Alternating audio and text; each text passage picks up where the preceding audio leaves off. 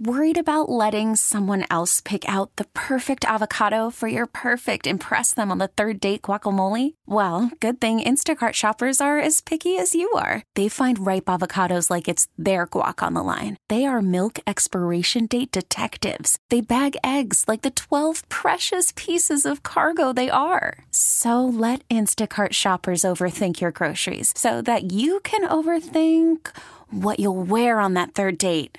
Download the Instacart app to get free delivery on your first 3 orders while supplies last. Minimum $10 per order. Additional terms apply. Presented by T-Mobile, the official wireless partner of Odyssey Sports. With an awesome network and great savings, there's never been a better time to join T-Mobile. Visit your neighborhood store to make the switch today.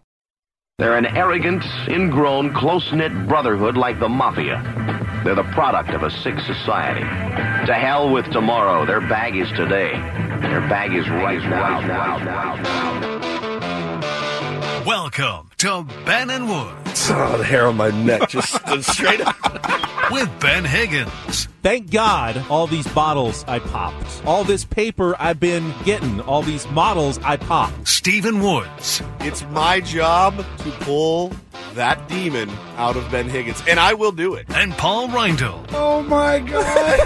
It's Ben and Woods. Oh, I do. It seems the wrong thing to do. On 97.3 The Fan. Yeah, you got it.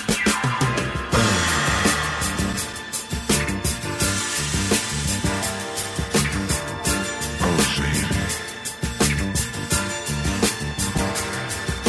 Oh, baby. Keep on. My baby. Keep on doing it. Right on. Right on doing it. You got it together. Baby, keep on. Oh, you got it together, baby. Right on. Keep on doing it. Gotta get it, baby. Oh, gotta get it. My baby, keep on. I swear you got it together. Keep on, whatever. Good morning, everybody. Happy Thursday to you. Let's get our heads right as best we can on this, it should be a wet and wild Thursday morning here in San Diego. Ben and Woods on 97.3 The Fan. Appreciate you being here on the radio, on your smart speaker, on your app, on YouTube. You can find us there as well. Just search Ben and Woods, and you can watch us every single day, see what latest fashions we're wearing.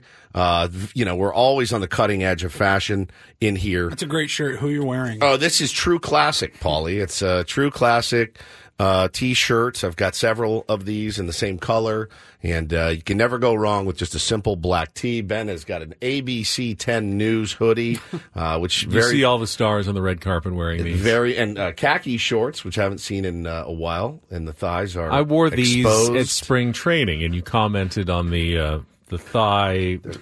The whiteness. They're very short. They are. Look at those legs, though. Those gams. Did you guys know? You've heard that word gams before, right? You've heard the word gams, Paulie? Yes. Like, oh, man, I always thought, I'm not kidding, maybe till about a month ago, that gams meant boobs. Maybe a month ago. There was a picture of somebody, and she was it was a short skirt, and it was like a modeling pose, and somebody's like, man, look at those gams. And I looked, and I'm like, I don't see any gams. You thought we went to explicit to see the gams. Yeah. Yeah, exactly. And it was honestly about a month ago. I thought gams meant boobs. And I looked at this picture, and I go, I don't see any gams. What is he seeing that I'm not seeing?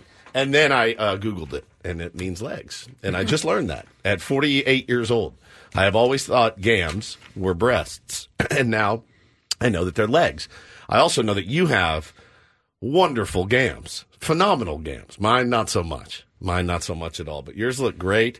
My Gam Game strong. Is strong. Very much so. I'm Woodsy. That's Paul Reindl. He's the executive producer of this program. Good morning, Paulie. Good morning. Benjamin Higgins is your friendly neighborhood sports anchor, and he is not afraid to show his gams at all.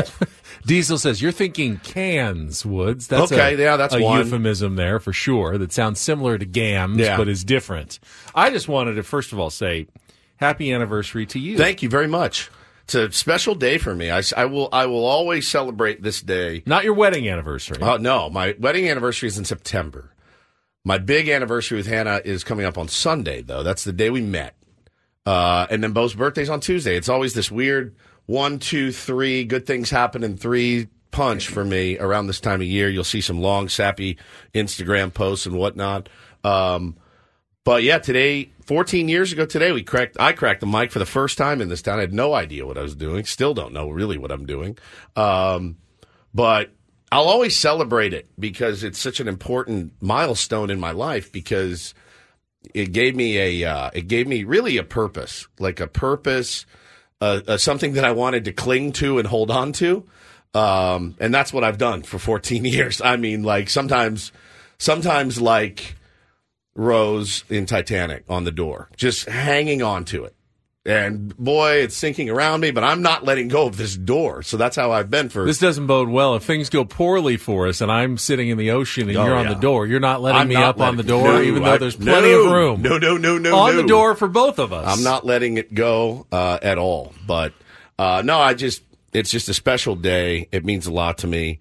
If you're able to find something that you love to do, and you get to do something that you love to do, hang on to it. Hang on to it like grim death, because it honestly, I was such a train wreck, and not that I'm not still, but boy, had you guys seen me 15 years ago, you would have been like, this guy's not going to make it. He's not going to see 40.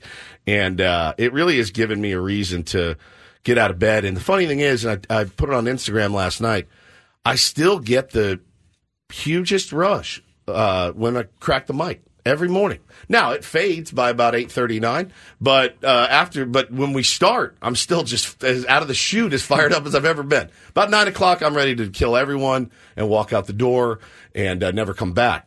But man, at 6 o'clock, boom!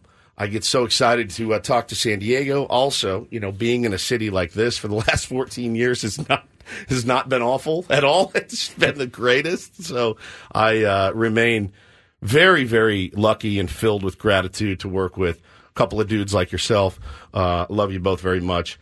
And, it's been such a fun We're ride. very glad to have you. It's so made that decision, took the chance to come out here to a place that you didn't know, that didn't know you. That's very courageous of you to do that. I don't think I've ever been more scared in my life than I was laying in that extended stay in Mission Valley the night before. I don't think I slept for 15 minutes. How long did you stay at that extended stay before you found a place? I was there about 2 weeks. Okay. It was gnarly. I can imagine. It was rough, man. It was really, really rough. So I would just hang out at the radio station all day and, try to meet my coworkers, none of whom wanted our show there at all. Not one. There was not. What's other than the boss. It's been a constant theme, actually, in my career. And that's the funny thing, Ben. You might, like now when we came here, nobody wanted us here, except for Adam. But there was like, there's a reputation, right? I didn't even have a reputation. I had nothing to do with the not being wanted. They couldn't stand us. The promo team hated us, actively sabotaged. I mean, it was like the craziest thing. I didn't know any of this. So I moved here just thinking, I hit the lottery. I won the lottery. I get to move to San Diego and be on the radio. I walk in the door the first day, and people are like, it's about the music here, you stupid bastard. And I'm like, I love music. Are you kidding? I love music. You're a talk show. I'm sorry. They asked me if I could just come and do this, and I'm so happy to be here. I was a wide-eyed, bright-eyed, bushy-tailed, and I walked in, I was like, wow, this sucks. Logged onto Twitter the first time. I was like, this guy just told me to kill myself and told me he hopes I die in a drunk driving accident this weekend. I'm not ready for this. Literally, like the first 48 hours, sitting there reading tweets going, what have I done? What did I do? Made it. That's what I did. 14 years later, happy to be here. People can get mad when there are different voices coming out of the box they're used than the voices that they are used to. For sure. And when those voices change, people can get very angry. For sure. Oh, dude, it was so funny. In hindsight, it was funny. At the time, I was like, oh man, I don't really know what to do. But hey, man, listen, everybody that's tuned in over the years, I really appreciate it. appreciate you and of course you guys as well. So yeah, fun day for me always. It's nice to look back. Speaking of our great community here in San Diego, unfortunately we are going to experience another very wet day according to the forecasters. I believe at any moment now we're going to get some rain that's starting and it's not going to be stopping for quite some time. Morning commute, afternoon commute, flooding possible. So be very careful out there today. Take your time. Be patient with people. Try your best to, stay under the speed limit and such. It's starting anytime between now and 7 o'clock. Yeah. And then it's on after that. It's on, yeah. It's on today. I'm nervous, man. My folks are flying in from Texas today. They've already had mechanical trouble on their plane from Tyler, Texas to DFW. And last I heard from my mom, we're on the plane. We think we can take off. And then you're going to land in Dallas, and the people in Dallas are going to look ahead and go, yeah, we can't land in San Diego, right? I mean, why even try? So we'll see if they get here today. A little nervous about them flying. And it's not necessarily the rain that's the problem. It's also going to be windy. There's going to be high winds and gusts, so that could affect low visibility, flights, arrivals, departures, and stuff. I saw our friend Ryan Phillips is at the airport. Good morning to you, Ryan, on his way to Indiana. He's a big IU fan. So, right. Did he go there? He must have gone there. I thought he went to USC. I thought he did too, but he also is a huge Indiana guy. I think so maybe he went to grad school. So anyone who is traveling today, bring your patience all day long, roads, anywhere else. That's probably important. My pops is in a sling. He's got damaged. He's got a torn or broken ulna, whatever it is, UCL. And I asked him, "Are you going to be ready for the playoff push after the All-Star break?" Because he's in a sling right now. And I don't think my kids are both like, oh, we can't wait to see Pops. He slings us around. I go, he's not going to be slinging anything. I mean, he's like a Texas Rangers pitcher. They're all expecting to come back in about 3 or 4 months, hopefully healthy. The Jacob deGrom of grandfathers right now. Or the Max Scherzer. Or the Max Scherzer, yeah, right. They're both there. They're both on the same program. So here. I'm just nervous about them getting in today. But hopefully everything goes, to plan. And but again, like Ben said, please be careful out there. Take your time. I didn't tell you guys, I'm going to leave about 8 just to make sure I get home safely today, if that's cool. So,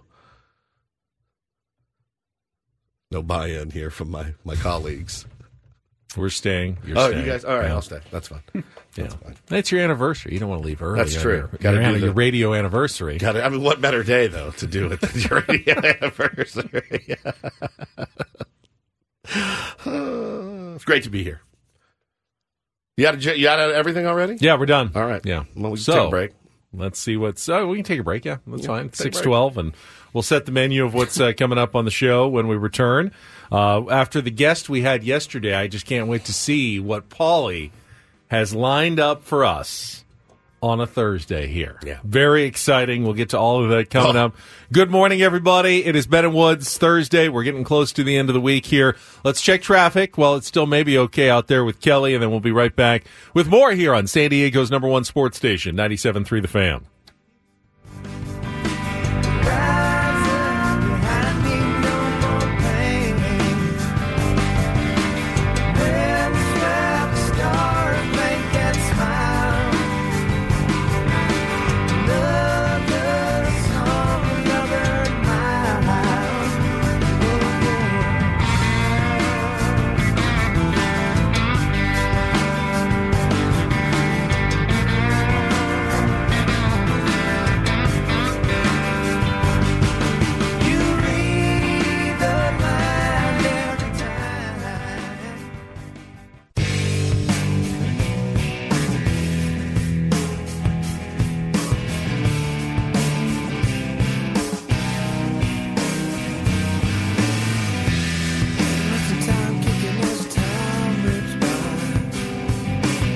Got a question for both of you.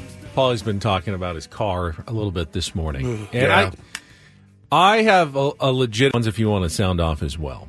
How long do you go before you get gas? Like, how deep on the empty meter do you go before you feel like I've got to get to the gas station? Do you guys have the thing that lets you know how many? I have, the exact mileage. It's like the greatest invention of all time. But you trust it.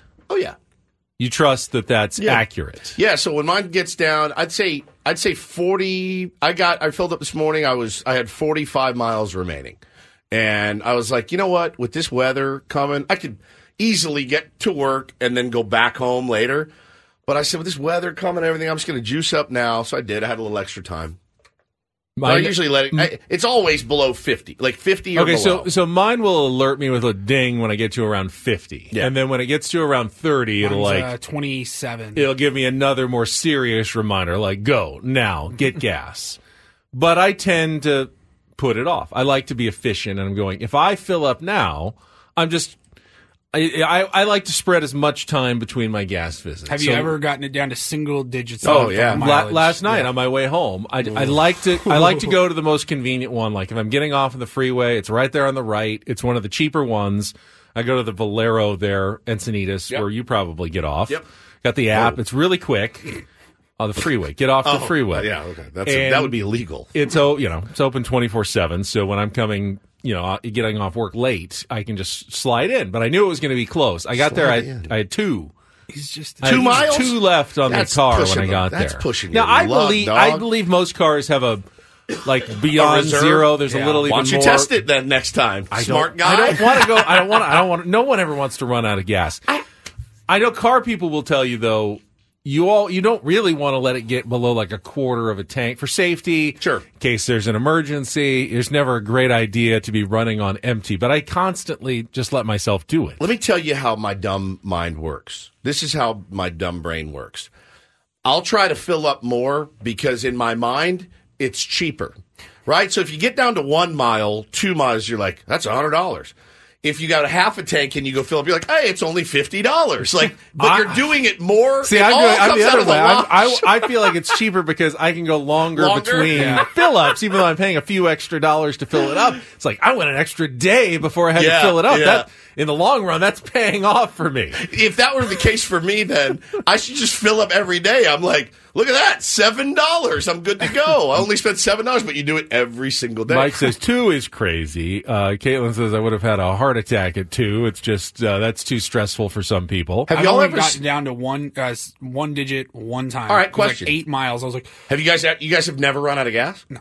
Oh, I have. I did once, not in this car. Previous car did once, but it wasn't because I was pushing it. In my last car, there was no like sound or anything. Yeah. And the little light was kind of in a spot where sometimes I couldn't see it because of the steering wheel blocked it, and so I just kind of was out of my mind, and all of a sudden, what's going on? I was like, I'm out of gas, and I never even noticed I was low. It's a horrible feeling. I remember in college, this dude had a truck, and there was you could flip a switch. Like it was a switch right next to his left knee, and it could go into the reserve gas tank. And I always thought that was cool, and I have never seen one since. Do people have those? A switch? Still? It was a... Why doesn't it just go automatically? If you're out of gas, exactly. It just moves to the other But tank. you could literally be like, just go to the aux tank, flip it to the auxiliary tank, and you'll have 15, 20 miles left in there, which, like you said...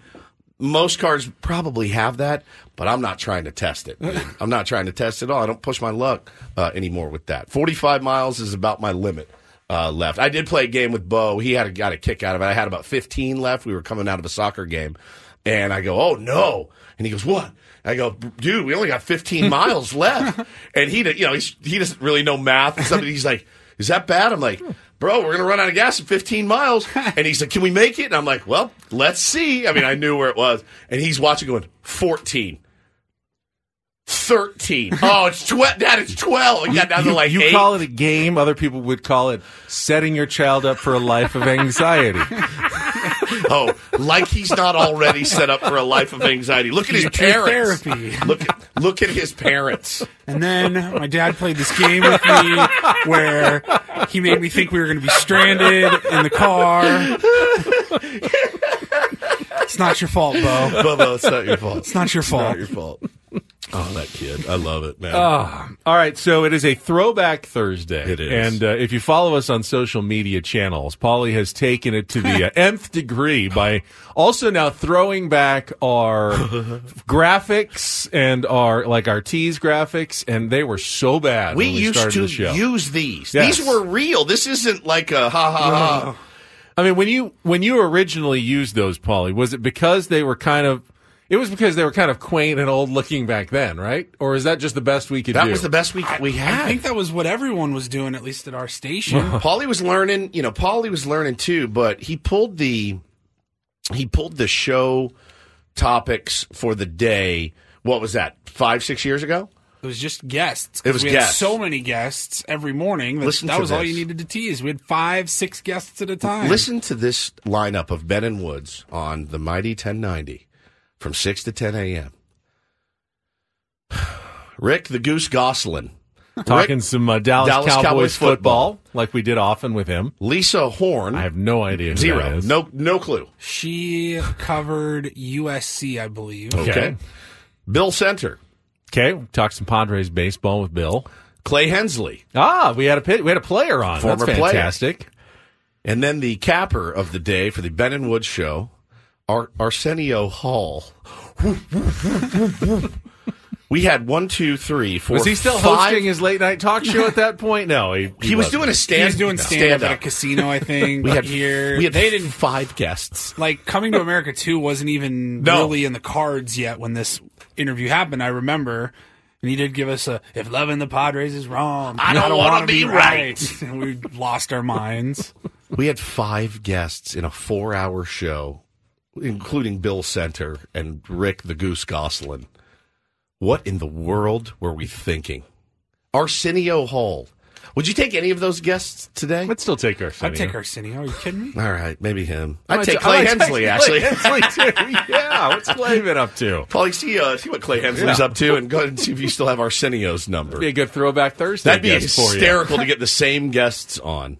So those graphics are. Hannah walked in this morning. She goes, "What is with those graphics on the YouTube?" I go, "It's Throwback Thursday. We used to use those." Yeah. She goes, "Oh my God!" I recreated it almost identically to now. It is so terrible. It is so terrible. I will say this, man.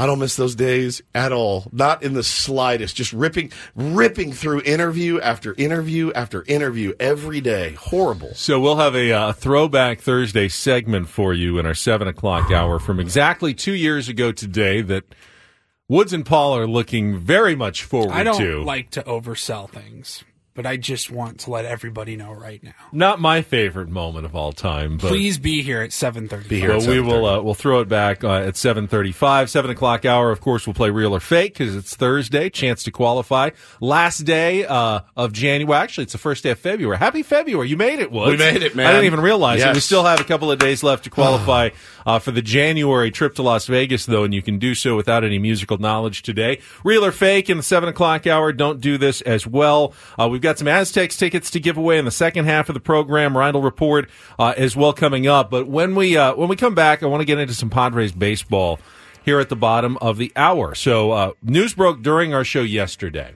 that Wandy Peralta signed in the bullpen. We talked about it. Because of that, though, not one place on my rundown today does it say, is it time to hit the panic button? I looked. That Wandy Peralta Paulie has really, Paulie has removed all references to the panic button. The panic button. Yeah, it's done. Was Wandy Peralta really enough for you to retire the panic button? The best bullpen in baseball. Are you not still panicked about the outfield situation, the lack of starting pitching depth? You're not panicked anymore? No, the bullpen like that, you don't need outfilders. They're not going to hit the ball. There was something about that signing that did make me feel a little bit better about this upcoming season. There was also a lot of Tommy Pham talk yesterday, including some a nugget from our midday host, Annie Heilbrunn, that I wanted to talk about as well. So A.J. Preller is playing chess while everybody else is playing checkers. If you only have 6 guys in your lineup, your best hitters are going to get more at-bats. Yeah, you got to take auto outs for those 7, 8, 9. At least you do in adult league. I don't know. I don't usually know what the do rules anyways. in Major League Baseball are if you only have 6 players. Yeah, our bottom's usually outs anyway. That's a good point. All right, we will come back. Manny just gets 7 at-bats a game. Talk a little bit about the Padres situation as it stands on Feb 1, the month that spring training gets underway. Baseball is finally here. You've made it. Congratulations. It's Ben and Woods on San Diego's #1 sports station, 97.3 The Fan.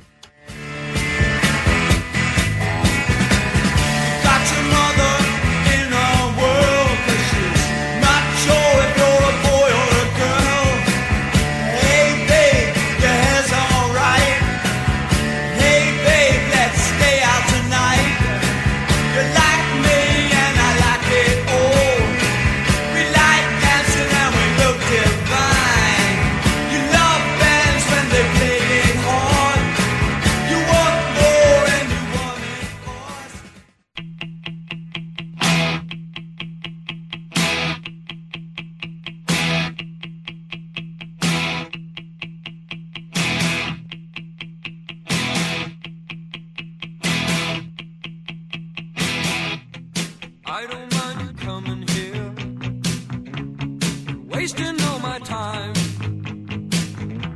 'Cause when you're standing oh so near, I kind of lose my mind. Seemed like sentiment was fairly positive yesterday after the Padres signing of Wandy Peralta to the bullpen. There were some detractors out there, but they're all I mean, I read some on the air yesterday. there always will be. Well, there's no guarantee that Wandy Peralta is going to be great, but to me, it seemed like a very reasonable deal for a guy who has had fairly consistent success in the big leagues.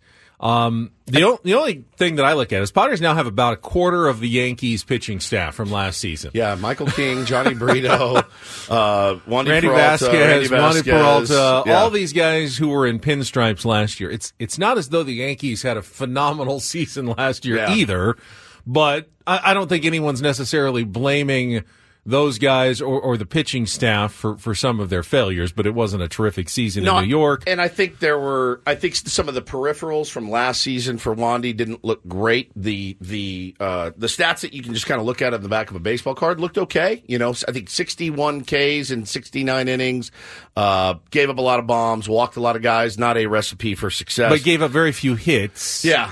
But again, you're talking about pitching in Yankee Stadium and you're talking about pitching in Petco Park, and I think that is something that needs to be. You need to count that, certainly. I looked in a little bit more of it. So batters hit 185 off his changeup last season, and he throws it to both sides of the plate to both left and right-handed batters, which is a pretty effective tool that you've got something that can get guys out from both sides of the plate. So I generally thought it was a positive sort of move. I'm fine with it too, but I asked you yesterday, do you feel like this was a superfluous move? And you said yes. It feels again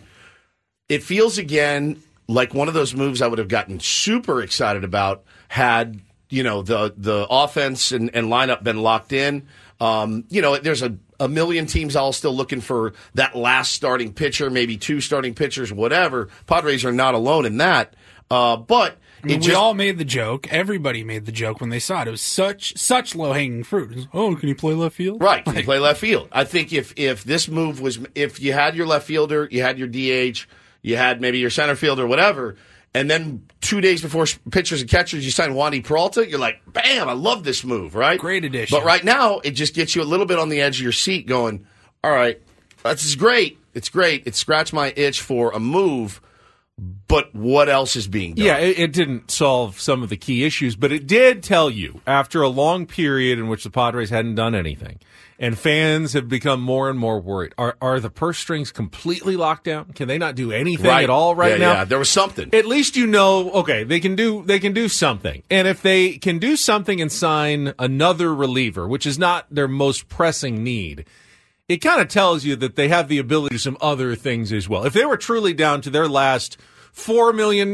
they could spend this season, I guarantee you they would have spent it on an outfield. 100%. So it can't possibly have been their last $4 million. AJ's going, I got $4 million left to spend. I got 2 holes on the outfield. What will I do with this $4 million? I know. Let's give it to Wandy Peralta, the very last money we have to spend this season, and we'll just go in without any outfielders except for Fernando Tatis Jr.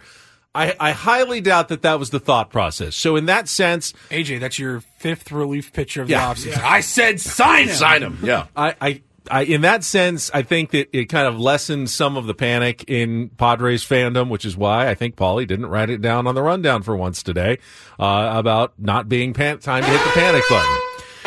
One guy who was pretty positive about the Padres, and I would not expect any less since he spent a week at fantasy camp just a couple of weeks ago with us, was Jake Peavy, who appeared on MLB Network and discussed the Wandy Peralta acquisition yesterday and some general thoughts on the San Diego Padres heading into the 2024 season. This deal, I think Wandy Peralta's nasty case knows this firsthand. But let's talk about this addition. De Los Santos was huge over there in Cleveland. We know what Peralta has done in the biggest stage in New York. He's now going to be in this bullpen with Matsui.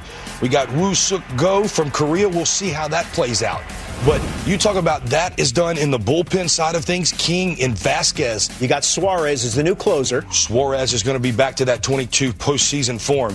You got Vasquez and Brito. Brito, 92 innings last year. Vasquez, huge arm, and hopefully he'll slot in that rotation. I love King, and I think he's going to be right alongside Joe Musgrove and Darvish at the top of this rotation. The Padres have options, and if healthy, and these guys do what is expected, they can be in the mix and be sneaky. Casey, they have a lot of innings to replace. They've lost a lot from 2023 to now 2024. Yes, they have. I mean, look at this. They have a lot of innings to replace. Obviously, Snell being the hugest up there at the top of what he did. Hey, Michael Wacha. He was good for them. He had a great year for them. He really did. Nick Martinez is on the road, is on the go. Seth Lugo too. Darvish coming back. Musgrove. But that being able to see Michael King up close and personal, you can understand why they traded Juan Soto. You like him?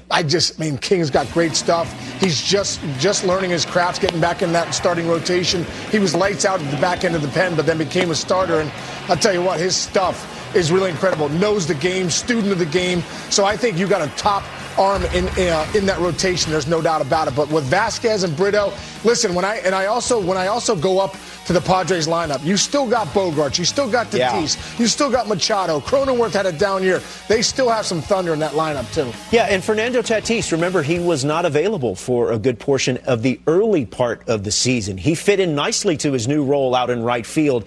Obviously, they're looking forward to a full season of Fernando Tatis Jr. He's electric. You go get in the ballpark in San Diego and watch this kid play. From the time he steps out of the dugout, he's different, and he has this electric feel. He's played great right field. The Padres are going to have huge seasons from the guys that are expected if they're going to compete in the National League West. Well, I'll tell you this. Joe Musgrove is going to have a big year. I like that. I mean, King, Musgrove, Darvish, that potentially is a very nasty trio at the top of that rotation. All right, get me excited again. A couple of minutes that are going to make you feel a little bit better as a Padres fan this morning from Jake Peavy, Roflo, and the MLB Network crew from yesterday. They call him Brito, which I thought it was Brito, but they all called him Brito, so we're going to have to ask Tomato. when we get to spring training. Tomato. Johnny Brito. Johnny Brito. It's not Brito, it's Brito. But, yeah, and, you can lay out the argument. I tend to feel the same way. If they get big years from Tatis and Machado and Bogarts. Which, again, there's be no, them. There's just no be reason. Them. That's not a stretch. Yeah, that's not a stretch. That's not saying if we get big years from Hedges and Asuaje and Renfroe, we're going to be good.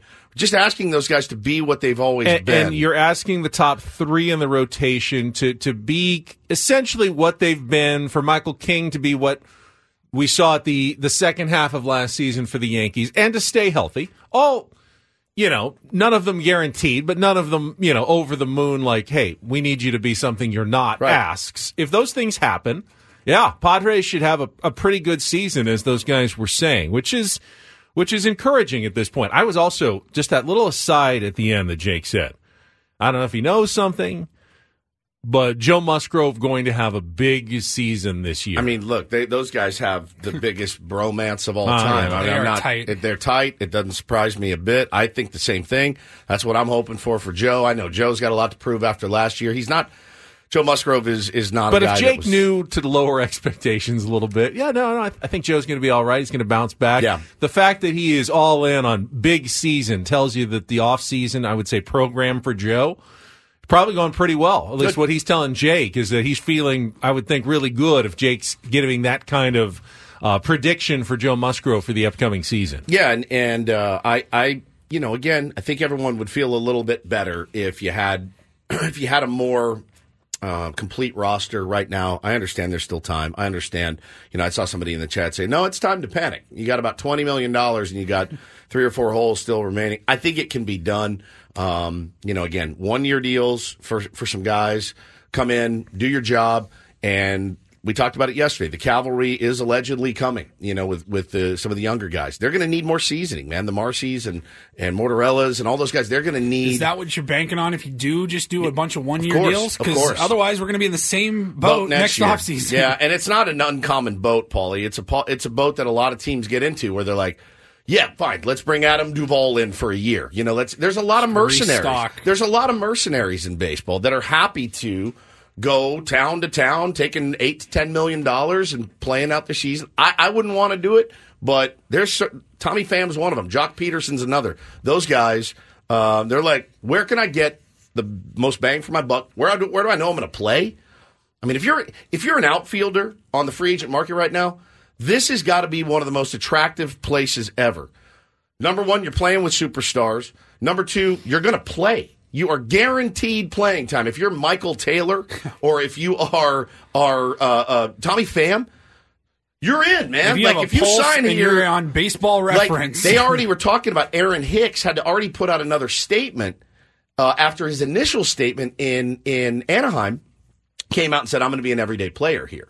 And they're like, yeah, we have 5 outfielders. You don't necessarily know that yet. And he's like, no, what I meant to say was, I'm going to prepare like I'm an everyday player. I hope to become. If you sign Tommy Pham today, if you sign Michael Taylor, you can confidently say, I'm your starting center fielder if you're Michael Taylor. And I want to talk about that. I want to talk about Tommy Pham a little bit more in the Padres outfield situation and just kind of the talk that was floating around yesterday. We'll get to that right after a check of traffic here on 97.3 The Fan. So I wonder how much of a factor that is. I'd imagine if you're a player that knowing playing time is available is kind of huge because you can't prove yourself unless you're out on the field. And there have been many guys who, are locked out of a starting job. They're a good outfielder, but there's 3 other good outfielders, and you never get consistent at bats. You don't feel like you're showing your best because you're coming in pinch hitting and not getting an opportunity. You may struggle a little bit as a starter, but if you've got that job and there's no one behind you, teams have to give you some extra rope, some extra leeway to go out there. Yeah, I know we've struggled for 3 weeks, but we don't have any other options. So you get to hit your way out of your slumps. When you go to a team that doesn't have a huge amount of depth at a position, I would think that would make the Padres an attractive option for some of the outfielders who are remaining, especially for those guys, like you said, Woods, the mercenaries, the one-year deal guys who are looking to parlay it maybe into a bigger contract next year. They know, hey, I'll at least put up some counting stats because they don't have anyone else. If I'm healthy, I'll play 155 games. I may hit 220, but 155, I should at least hit 25 homers, and someone's going to pay for that next year. So I would think that makes the Padres a pretty attractive option, even though they have not signed anybody as of this moment. Yeah, I'm just, again, I've said it prior to my own BS. I honestly just think that A.J. Preller is just waiting on the price to come down for some of these guys. And I think it will. I think if Jurickson Profar, for example, is asking for $8 million, I bet you could get him at 6 if you wait another week. I bet you could get him at 5.5 if you wait 2 weeks. Do you want to do that? Do you want to run the risk of letting another team go in and grab him? You did it last year, and it didn't work out for him.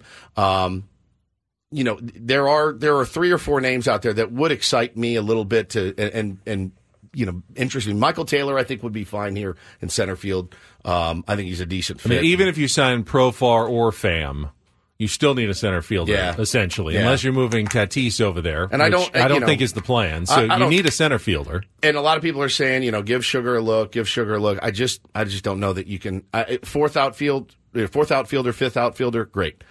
Is he a starting outfielder in the big leagues on a team that you're trying to make the playoffs? I don't know. I don't know why I'm so reluctant to give him just a shot, but I think it's probably because I've seen him a little. So is Tommy Pham the perfect option for the Padres? I wouldn't say perfect, Well, no. He's right-handed, first of all, and we've talked many times about how they actually need more left-handed options. But given what's left out there, there are some appealing qualities about Tommy Pham, and one of them to me is Tommy Pham feels like a guy who's always willing to bet on himself. Always. Got that confidence that he can come in and he feels like he'll be the right guy for this job. If he steps in, he brings that swagger to the clubhouse immediately that just follows Tommy Pham. I'm proud of myself. He is. He's proud of himself. It doesn't mean he's gonna. It's weird because that would mean a guy. Hey, you think highly of yourself. You're not going to take a discount. Hey, I'm Tommy Pham. You're not getting me for less. But it also means he probably knows. Hey, even if I sign for $1 million or $2 million less, I'm going to make up for it because I'm going to have a great season here, and I'll just sign a bigger contract next year. It feels like it's someone that might fit with the Padres' plans. And our Annie Heilbrunn tweeted yesterday, who's covered both Tommy Pham and baseball for a long time, that he and Mike Schilt, obviously they were together in St. Louis for a while, but they are tight. They are like, Tommy Pham is a big Mike Shildt guy. And could that be a deciding factor or a push? If Tommy Pham does have a couple of different options, does that make the Padres a better option for him because he has a good relationship with their manager? I would think that would be a yes as well. Well, I mean, you throw in, hey, you're the starting left fielder. You damn near might be our leadoff hitter, like if things go well, you're going to get a lot of playing time. You're going to get a chance to make some good money in a beautiful city in which you are familiar with. Look, I think the fan base, from what I saw on Twitter, I saw mostly yeses. I saw a few no's, like, we don't need this guy in here. We don't need that energy again. I kind of disagree on the energy part. Somebody had brought up the incident with Ha-Seong Kim. Remember when they collided into each other? And they're like, don't Kim and Tommy Pham hate each other? No, don't you remember Ha-Seong Kim did that podcast in Korea, and he's like, oh no, I love Tommy Pham. He always used to try to take me out. He always offered to take me out every night. He was a really good dude. It was a bad day for both of those cats. And then he took him out in the outfield. Yeah, then he took him out Chicago in the outfield. There, yeah. But I think Tommy's well liked, and I know. And you want to think that Mike Shildt could probably get the best out of him, the absolute best out of him, because that relationship is there. It seems like an easy fit for me. Well, if you're Tommy Pham, you played last year on a $6 million contract. Yeah, played pretty well, and he did play pretty well. Played okay. Made it to the World Series after you were traded. I mean, you're asking the minimum's 8, right? If you're somewhere around there. Yeah, I mean, you're not taking less than 6. Last year he hit 16 bombs. He stole 22 bags as well. OBP of 328, slug 446, OPS of 774. It's not a world beater. His OPS plus is 11 better. I don't know that's a huge raise. No. I mean, inflation, everything's gone up a little bit, so I see your point there, Paul, but I don't think Tommy is expecting a 4-year deal. No, he's a year older too. I mean, he knows that. If you come here on a 1-year deal between $6 and $7 million, I think you have to do that He's about to be 36 years old. Yeah, he's definitely someone who's trying to squeeze the last contracts. Maybe a 1-year deal with a buyout for a second year. Hey, you give him 6 plus a $2 million buyout or a $6 million team option for the next year. So it's 8 guaranteed if you don't bring him back. But if you like him and you want him for another year, you can get him at 6 for both of the years. I'm negotiating the contract on the air right here. I have no idea what actually the Padres have available or that Tommy Pham would be interested in. But there's my offer right there. It's 2 years. Somebody in the chat says, get Profar. He is better and he's faster. Not if you look at the numbers. Jurickson Profar last year stole a bag. 1. Tommy stole 22. Tommy Pham was a 1.5 WAR player. Jurickson Profar was a negative 1.3 player. You have to be on base to steal some bags. And Jurickson had a horrible year last year with the Rockies. OPS plus of 80. Tommy Pham's was 111. Between those two, for me, it's a no-brainer. I get the switch hitting thing, and I get that Profar played pretty well here. And I know these buddies with Tommy Pham should be at least 3 times more expensive than Jurickson Profar. I would imagine. That's not a comparison right now. If you can get Tommy Pham or Jurickson Profar, you choose Pham. I think so. I'm not saying that Profar might not have a spot on the team, but hey, if you're deciding between the two, there's no decision there. Really no decision Pham's a better player, even if he doesn't switch hit. All right, 1 hour in the books. Throwback Thursday coming up in our 7 o'clock hour. Don't do this. And Real or Fake, chance to qualify for a trip to Las Vegas, all coming up next on San Diego's #1 sports station, 97.3 The Fan. Call from mom. Answer it. Call silenced. Instacart knows nothing gets between you and the game. That's why they make ordering from your couch easy.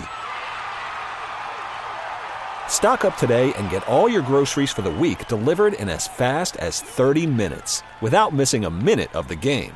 You have 47 new voicemails. Download the app to get free delivery on your first 3 orders while supplies last. Minimum $10 per order. Additional terms apply. This episode is brought to you by Progressive Insurance. Whether you love true crime or comedy, celebrity interviews or news, you call the shots on what's in your podcast queue. And guess what? Now you can call them on your auto insurance too with the Name Your Price tool from Progressive. It works just the way it sounds. You tell Progressive how much you want to pay for car insurance, and they'll show you coverage options that fit your budget. Get your quote today at Progressive.com to join the over 28 million drivers who trust Progressive. Progressive Casualty Insurance Company and Affiliates. Price and coverage match limited by state law. Okay, picture this. It's Friday afternoon when a thought hits you. I can waste another weekend doing the same old whatever, or I can conquer it. I can hop into my all-new Hyundai Santa Fe and hit the road. Any road. The steeper, the better. Because my all-new Santa Fe is available with H-Track all-wheel drive, so I can hit the trail without a worry in the world. Heck, with 3 rows and best-in-class rear cargo space, I can pack the whole family in with all our gear. We've got available dual wireless charging for our phones, so we'll never lose touch with civilization, and we won't lose touch with the primordial power of Mother Earth. So which is it? Waste the weekend or do something a little more epic? And conquer it in the all-new Hyundai Santa Fe. Visit HyundaiUSA.com or call 562-314-4603 for more details. Hyundai, there's joy in every journey.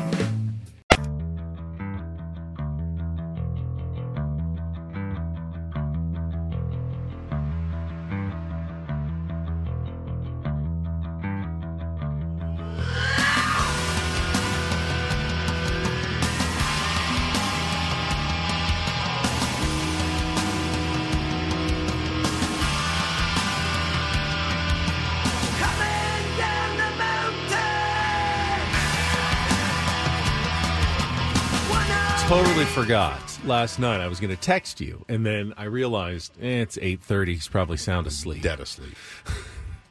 I was hoping you'd bring, in honor of the Seahawks hiring a new coach, I was hoping you'd bring some of your background vocals for Mike Macdonald, the new coach of the Seattle Seahawks. I thought it was Ben McDonald. No, it's Mike Macdonald. Mike Macdonald is the new coach of the Seattle Seahawks.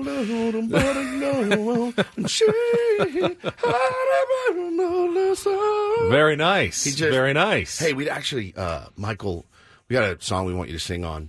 We don't actually have lyrics. No problem. No problem. You make that work.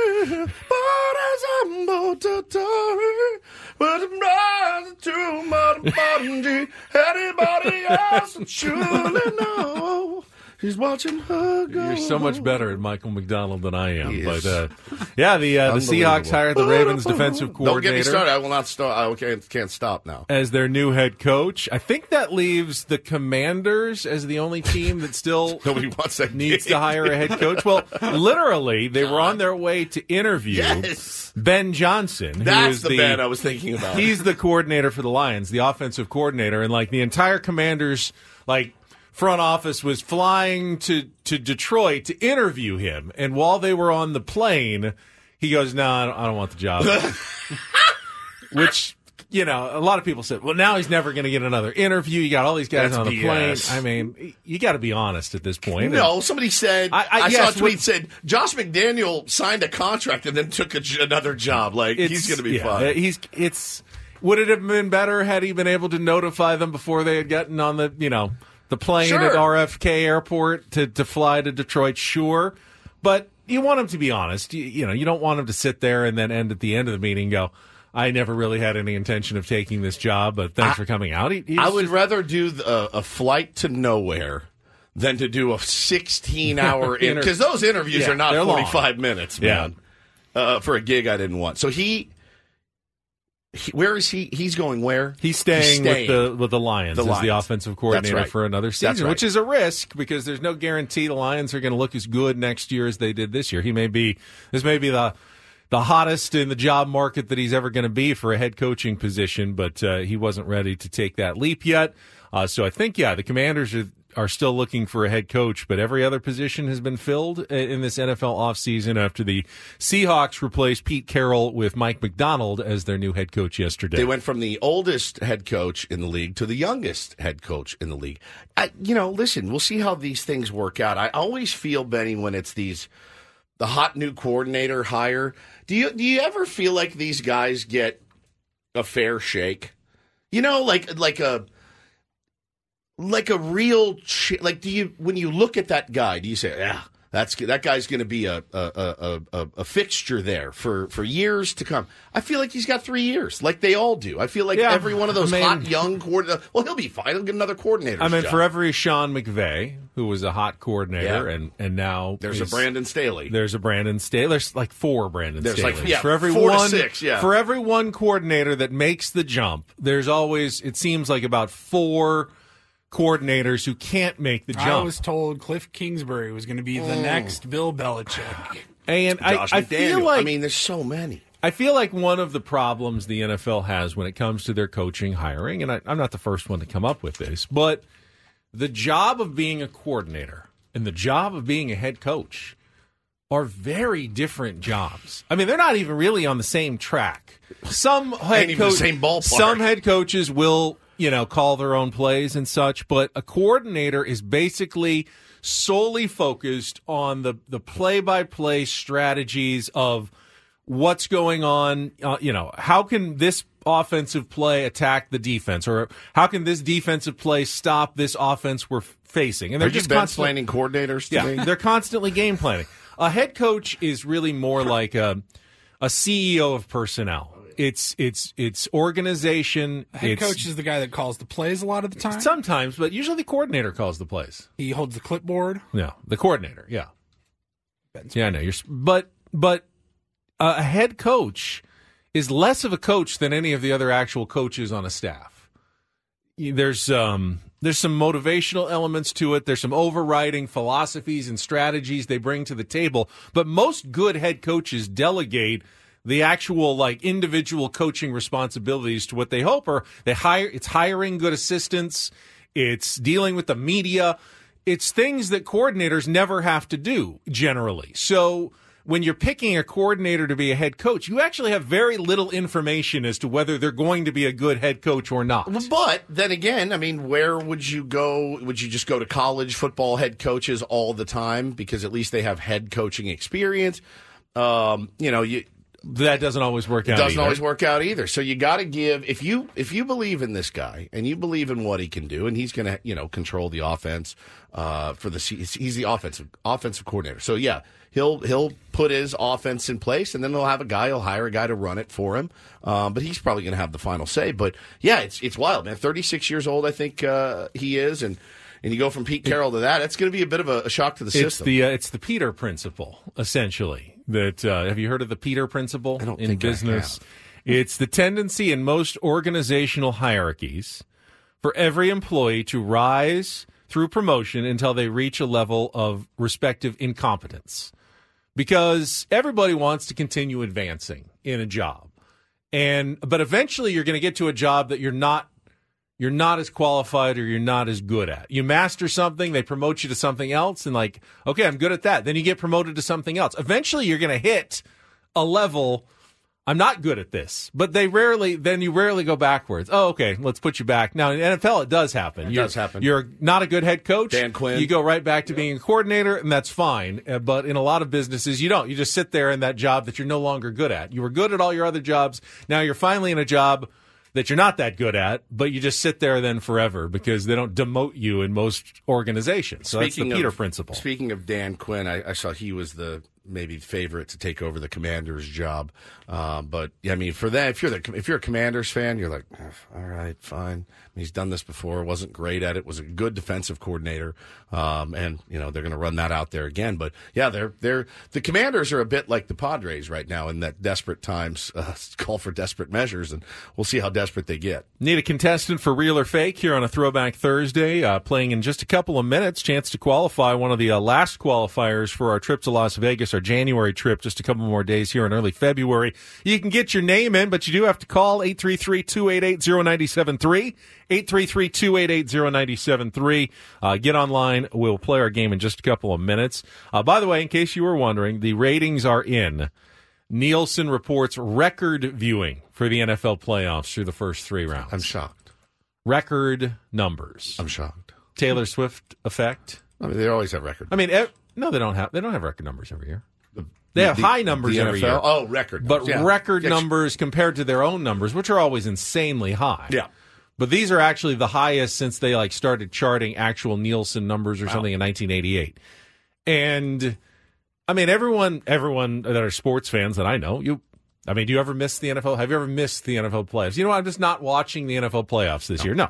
So we all watch. Everyone I know watches. So who are the new viewers that are watching? I think it's the Taylor Swift effect. I think we have an idea of who the non-football or the people who didn't used to watch the NFL playoffs who happen to be tuning in this year to just give them that slight more bump up from their normal huge numbers to record numbers. Who can we get to help baseball? Who would be the person? We need Tatis to date. Who? Sydney Sweeney. Sydney Sweeney. Would love to see her in a Padres There's hat. really no comparison right now to Taylor Swift. No, there's really not. No. I was reading something. I think Rolling Stone had a story. Somebody had a story like, this is the closest to, as much as she moves the needle now, it's the closest we've seen to Michael Jackson in the early 80s. Right. Beatles. Like the Beatles. Joe DiMaggio and Marilyn Monroe. You get that kind of vibe from it. It's crazy. It is absolutely crazy what she's brought to the table. I mean, unless Nando starts dating like Kim Kardashian. I still don't even think that even comes close to nothing. Comes close to moving a needle like she does right now. There really isn't. My vote is for Sydney Sweeney, just because I was at Petco Park in a Padres hat and nothing else. Might have rocketed up to my number one. Well, I don't... people who have the conspiracy theories that it's all been rigged in favor of the Chiefs, it's as far as conspiracy theories go, it's one of the more insane. Like, do you have any idea how impossible it would be to rig an entire NFL postseason? I mean, you would need it would be the buy-in is you would need staggering. thousands, if not tens of thousands of people to keep their mouth all shut, operating on the same script efficiently, keeping their mouth shut, forever. Probably paying them all. So. I don't know, $5-10 billion worth of bribes just to make this all happen. So stupid, I mean, when you actually think about how insane that is, if someone comes to you and says, "Oh, it's all rigged in favor of the Chiefs," either ask them like, "Okay, so how did they do it?" And if they can't come, go step by step how it's done, you're dealing with an absolute loon. I mean, hopefully they just haven't thought it through. Once you think it through, you realize. That's got to be the most insane thing that I've ever even thought, that they could rig an entire NFL postseason so one team wins. Fernando Tatis Jr. and Dua Lipa. That could feed families for a long, long I'm time. in for that. Okay, I've been there too. Woods, she's nice. Sit where you are. Yes, it's time for a little real or fake. You don't have to go anywhere. Some are here for the compelling sports talk with Ben and Woods. If you can go plow through another donut. It's time for Real or Fake on 97.3 The Fan. Tell the people what they'll win today. Now, we're not plowing through another donut. It's going to be cookies today, as I believe Drew joins us here on Real or Fake. Good morning, Drew. Good morning. All right, you are a contestant today. If you can get 4 of 7 right in our Real or Fake game, we will qualify you for our grand prize drawing of 2 nights at the Westgate Las Vegas Resort and Casino and tickets to Tom Kiefer and L.A. Guns on April 11th at the Westgate International Theater. Tickets on sale now at Ticketmaster.com. Check out the Westgate's $70 million in room renovations. All right, Drew, it's Girl Scout cookie season. We were talking about it earlier this week. We all know about Thin Mints and Samoas and Tagalongs, but I have a list of Girl Scout cookie varieties of the past, which were discontinued. Oh, boy. So today on Real or Fake, I will give you a name. You tell me if it was once a real Girl Scout cookie, or if it's a fake, I threw in to fool you. And we've got Woods here as a potential sounding board, can try to help you out if you need any help. So, Drew, are you ready to play? Yep, sounds good. Woods, I'm going to need your help on this one. Oh, you got it, buddy. All right, round 1, Real or Fake Girl Scout cookies of the past. Savannah Smiles. Real or fake? Savannah Smiles. Woods, what do you think? I think they're real, buddy. He thinks they're real. Drew? Yeah, I'm going. Real is the answer? I'm going real, too. Okay. And it is. Sounds like a... It's a adult it was film a actress. it was Yeah, a lemon. I think she was, actually. It was a lemon cookie that was a tribute to the Girl Scouts home base in Savannah, Georgia. Okay. Discontinued in the early 2000s. All right, 1 point. That's 1 out of the 4 you need. Let's go to round number 2. Double Dutch. Double Dutch. Real or fake Girl Scout cookie of the past? Drew? I'm going real. Double Dutch. He is also real. Good Very boy. good. Glad you didn't ask Yeah, me. just an extra chocolatey version of a cookie in 2004 with both semi-sweet and milk chocolate chips together. All right, this is going very well today. Let's go. Round number 3. Aloha chip. Aloha chip.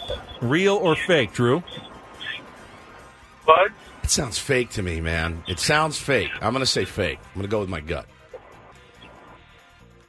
All right, I'm going fake too. He is going fake, and you are both wrong. That's also real. That was a white chocolate macadamia nut cookie that was available from 2000 to 2004. You like that? Oh, yeah. Oh, no. Love no. white chip. I don't like white macadamia chocolate. nut. I don't like macadamia nuts. I will Oh, pass on both. That's all right. Yeah, you're still up 2-1 here as we go to round number 4. Cookie of deviance. Let's try this one. Let's try Juliet's. Juliet's. He gave me a look, a weird... Real or fake? He gave me a weird What kind of look could I give you? I gave you no look. I'm going real. Real. Okay. I would have said fake. The answer is... Oh, look at you. Very Don't ask me any good. more Very questions. solid. Just don't ask Juliet's are a real Girl Scout cookie of the past. Congratulations. What are they? You. I'm looking at. I had it here. Clearly, Woods is not a cookie fan here, or Girl Scout cookie. Boy, I am. They were a How did you gain all the weight? They're called a golden nut cluster, known for being nutty and delicious in the early 90s, featuring caramel and chopped pecans with a lightly flavored maple topping. I bet that's so good.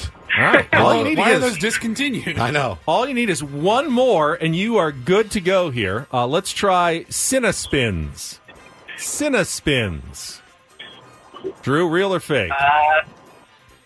Fake. Fake. That's also real. Cinnaspins. They were actually a lower calorie version of a cinnamon cookie that they had available. I like this bit. Sit and spin. When you hold up your middle finger. Yeah, sit and spin. All right.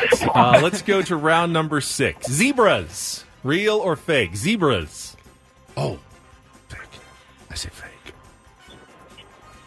I think those were little Debbie cakes. I think those were Little Debbie's. Zebras.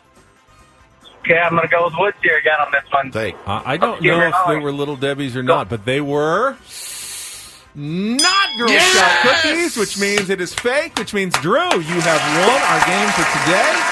Congratulations. You'll qualify for the trip to Las Vegas. Stay on the line. Paulie will get all your information during the break. Are you trying to trick him like it's an Oreo cookie or something? Yeah, I thought, like a black and white or Zebras a zebra. were... I'll get down on some Little Debbie's, as you can tell. And then last one was Mary Melts. Fake. Fake. Very good. All right. You guys both did pretty well on that game today. I love Little Debbie. God, so good. What? Maybe I could do a Little Debbie category at some point.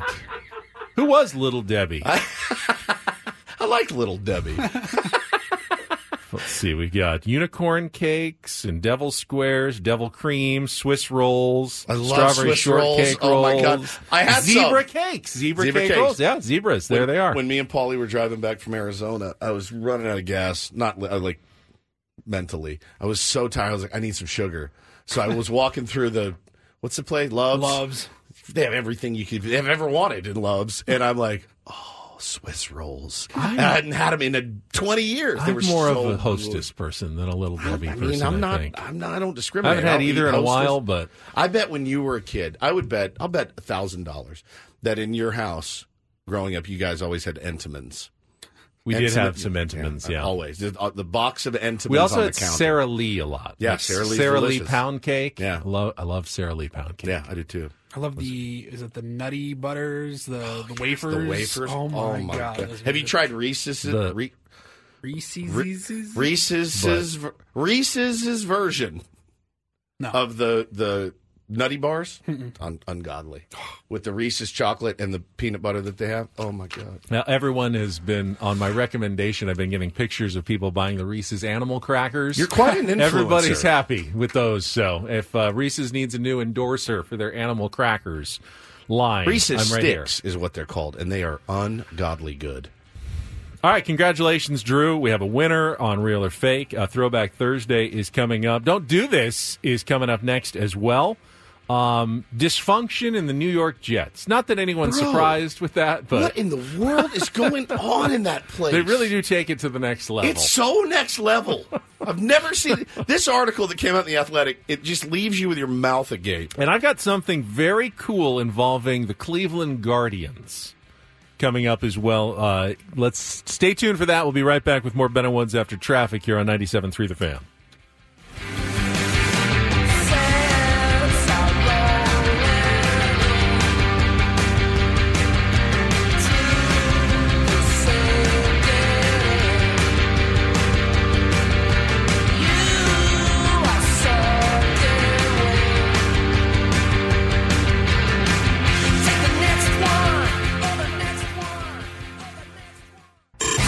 Don't do this. I got a little surprise for you, you know what I'm saying? Don't do this. Listen, if I've said something bad, tell me I'm a bad boy. Just tell me I'm a bad boy. Why? Just why? I get the argument. You don't have to explain it to me. I'm not a moron. Let me tell you why I am a dumbass. It's time for Don't Do This. Don't do this. On 97.3 The Fan. Don't forget, you can tune in to kick off with Boomer and Valenti. I know the season is almost over, so don't miss these last couple of episodes. Fridays, 7 p.m. here on 97.3 The Fan and on the free Odyssey app. It is presented nationally by Casamigos Tequila. Casamigos brought to you by those who drink it, and by Lowe's. Lowe's knows home improvement. The Odyssey app is great, Woods. If you miss Boomer and Valenti, just go back. Let's say we're up in March, and you're just itching for Boomer and Valenti. Yeah. I think they archive all the shows. Go back and listen. You can go back and get their thoughts on Week 14 of the NFL who they're season. picking on Week 12. Yeah, predictions. The fact that you think I would ever even miss a live Boomer and Valenti is ridiculous. So this is probably a topic of conversation on the Boomer and Valenti program as we get into Don't Do This. Yesterday, The Athletic did one of their athletic-style pieces. Very deep, well-sourced. All things behind the scenes going on with the New York Jets. And if you're an executive for a football team, any team, let's just say, but in football, maybe you're a communications director and you get a text, "Hi, this is blank from The Athletic." Your heart stops, right? You're done. You're like, oh, crap, What did they know? What did we do? Oh, no. So it's not as though the Jets presented some well-put-together front for everybody, and now we're finding out what really went on behind the scenes. They looked like a mess to everybody, and now we're just kind of finding out how deep it all went. But is it going to surprise anyone to learn that even though at the beginning of the season, when Aaron Rodgers got hurt and everyone said, but this is going to be good for Zach Wilson, Aaron Rodgers is going to be there to mentor him and be there for him every step of the way, that's not exactly what happened. And that Wilson says that pretty much he got ghosted by Aaron Rodgers all season. Even when he had questions, anything like that. Weird.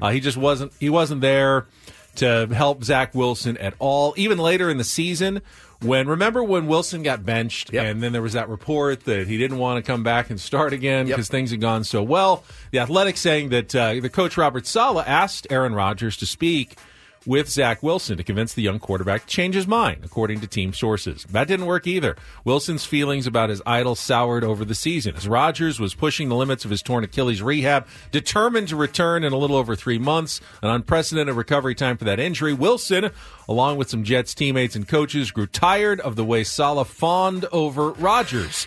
According to team sources, quote, "I think he's sacrificed so much already for the organization and himself and his teammates, and he's doing it again," Saleh said on November 30th. "I think it's a testament to who he is as a human." But Wilson's going, is this the same person that... Are you talking about this Aaron Rodgers, who won't even return my phone calls, who has not given me word one of advice all season, and you're sitting here saying how great he is every moment of the day? Wilson told coaches and teammates he was under the impression he'd have a direct line to Rodgers, even after Rodgers tore his Achilles and flew home to California for surgery. Instead, Wilson barely heard from him. And it goes on and on. I mean, they talk about the culture of paranoia in there that Robert Saleh tried to steal. Not steal, but he was like, if one more leak comes out of here, I'm going to get your phone. And I'm going to look through your phone to see who is the mole leaking stuff out of here. It is just the organization.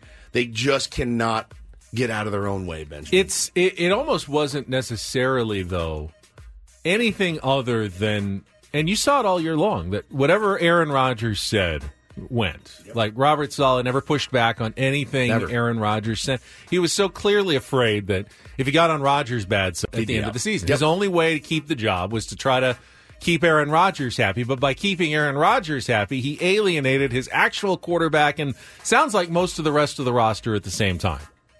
All right, we are late. So, just do the do this. How about that? I can save mine. All right. I like DD mega do. This story actually I found pretty exciting. And I don't want to fly to Cleveland, but if I had the opportunity to be at the Guardians home opener this year, seems like it's going to be a pretty cool scene. So, the April 8th home opener for the Cleveland Guardians, which comes after, by the way, they start with an 11-game road trip. So they're on the road for almost 2 weeks. God. They finally come back on April 8th at Progressive Field. It is going to coincide with a total eclipse of the sun, which is scheduled. Total eclipse of the heart. No, total eclipse of the sun, which is going to happen at 3:13 Eastern time on April That's so cool. 8th. And not one of these partial ones. This is one like the end of days. It's going to be completely night for 4 minutes in the middle of the day. The sun will be completely blocked out. It only happens 3 times every 638 years. The next one isn't until 2444 in Cleveland. But this will happen. Now, they haven't completely decided when they're starting the game. Usually it's 4 o'clock for their opener, so it would be like before, like during the pregame as everyone's getting excited and they're getting ready to introduce the players. It'll go from day to night over Cleveland, which cool. sounds like it would be one of the more cooler experiences to watch an eclipse in a stadium full of people. And everyone goes, oh, it's getting dark. So, like, the sky is expected to turn from, bright.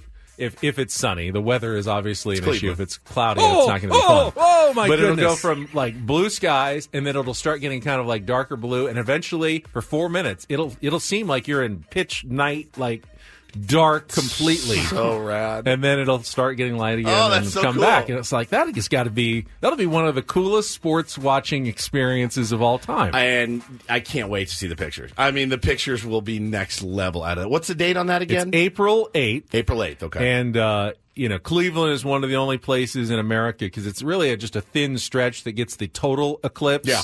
Other places will get a partial eclipse, but they will get a total eclipse in Cleveland on that day for 4 minutes in the afternoon, right probably before the start of their home opener for the season. It's absolutely incredible. And speaking of incredible, for Throwback Thursday coming up next, just stay here. I mean, don't go anywhere. This is one you guys are really, really going to enjoy.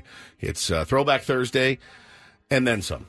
Oh, yeah. Coming up next on Ben and Woods. Tired of listening to the sound of my tears. Turn around. Every now and then I get a little bit nervous that the best of all the years have gone by. Turn around. Every now and then I get a little bit terrified, and then I see the look in your eyes. Turn around, bright eyes. Every now and then I fall apart. Turn around, bright eyes. Every now and then I fall apart.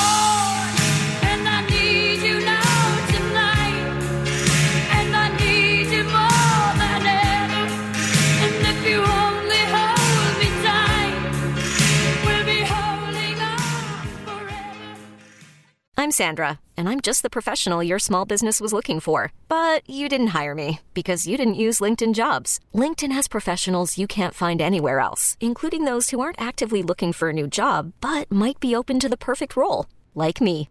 In a given month, over 70% of LinkedIn users don't visit other leading job sites. So if you're not looking on LinkedIn, you'll miss out on great candidates like Sandra. Start hiring professionals like a professional. Post your free job on linkedin.com/recommend today.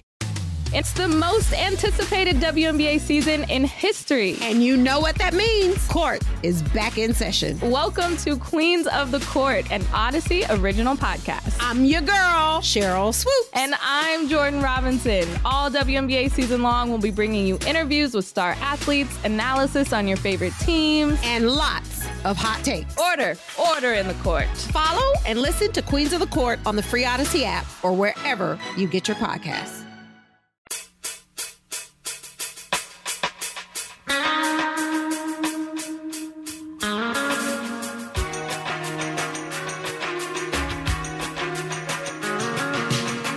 saw a poll yesterday on Twitter that had this song, Boys of Summer by Don Henley, against the cover version of Boys of Summer by the Ataris.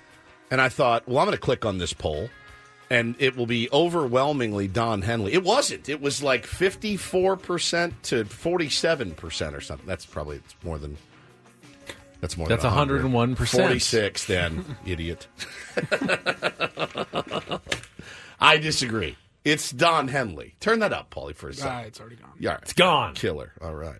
I'll agree with you. I've heard the cover version. Yeah, it's fine. It's not bad. It's fine. But it's not the original. It's not Don Henley's version. You know, when music, it's nostalgia that kind of gets you sometimes with music.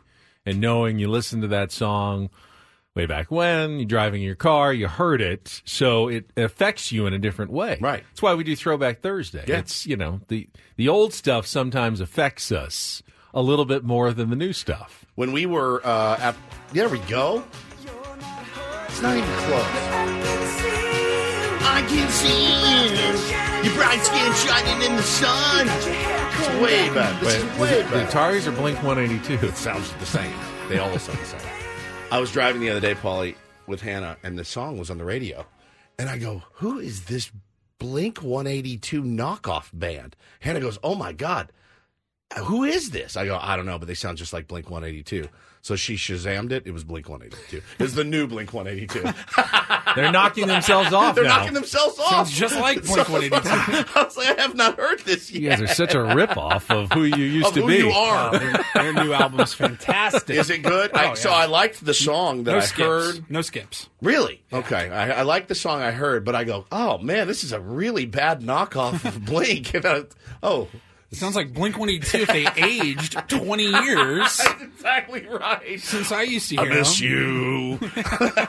Remember the time I spilled the apple juice in the hole? I was like, that sounds way too much like Blink. It was Blink. So people get older, I guess. It happened. So we went yesterday after the show into the Prod studio, as we do, and just kind of, shooting the breeze, post-show meeting, and we will tell you what happened right after traffic.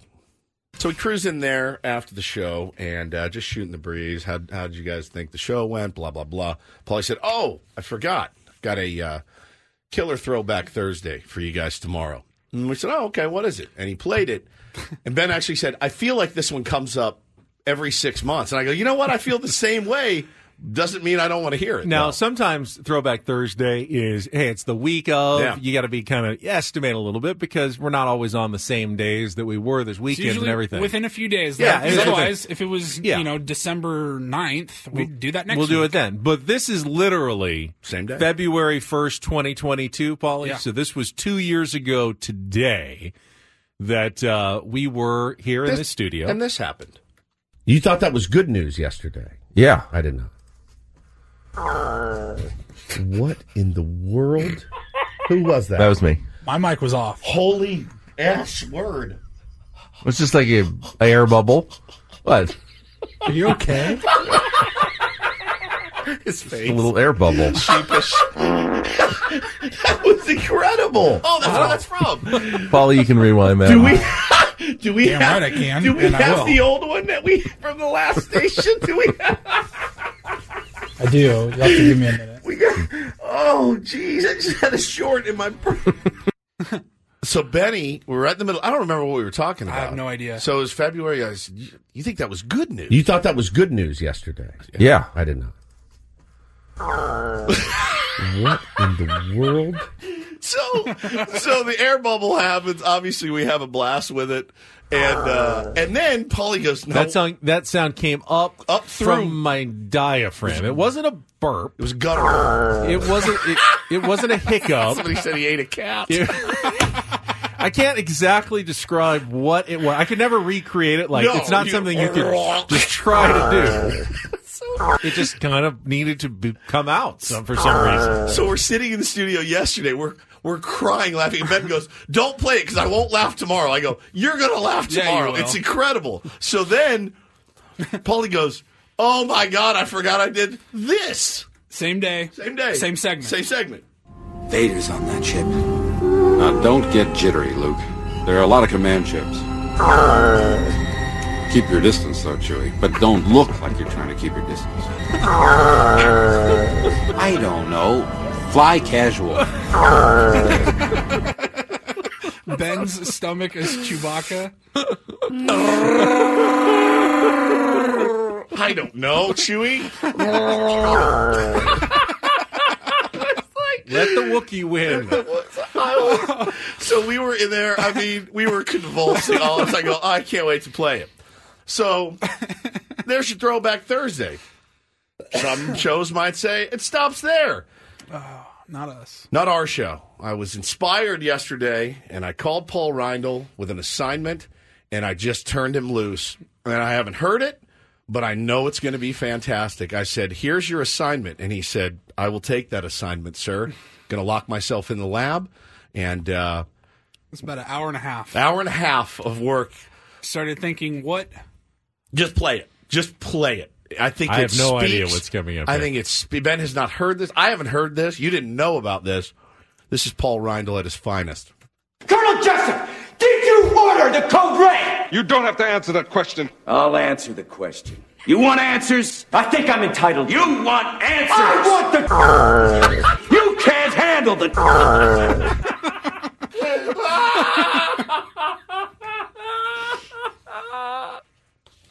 There's no way that took you an hour and a half. No. There's more coming up. I started thinking of more iconic movies. God. Movies that we all love Yes. and are near and dear to our hearts. How about Good Will Hunting? But I think that's a super philosophy, Will. That way you can go through your entire life without ever having to really know anybody. My wife used to fart when she was nervous.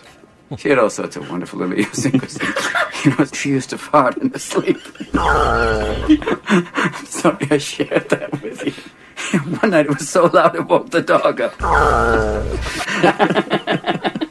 She woke up and got like, oh, was that you? I said, yeah, I didn't have the heart to tell her. Oh, God. She woke herself up. Yes.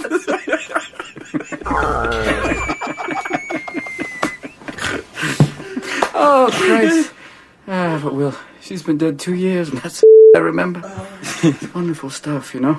Little things like that. Those are the things I miss the most.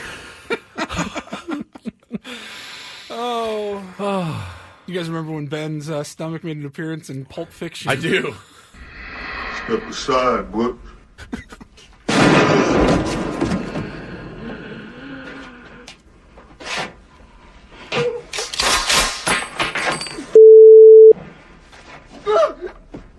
You okay? Nah, man. I'm pretty far from okay. Are you okay? Nah, man. I'm pretty far from okay. Ben, are you okay? No, man. I know how much we all loved Shawshank Redemption. Andy did like he was told. Buffed those shoes to a high mirror shine. The guard simply didn't notice. Neither did I.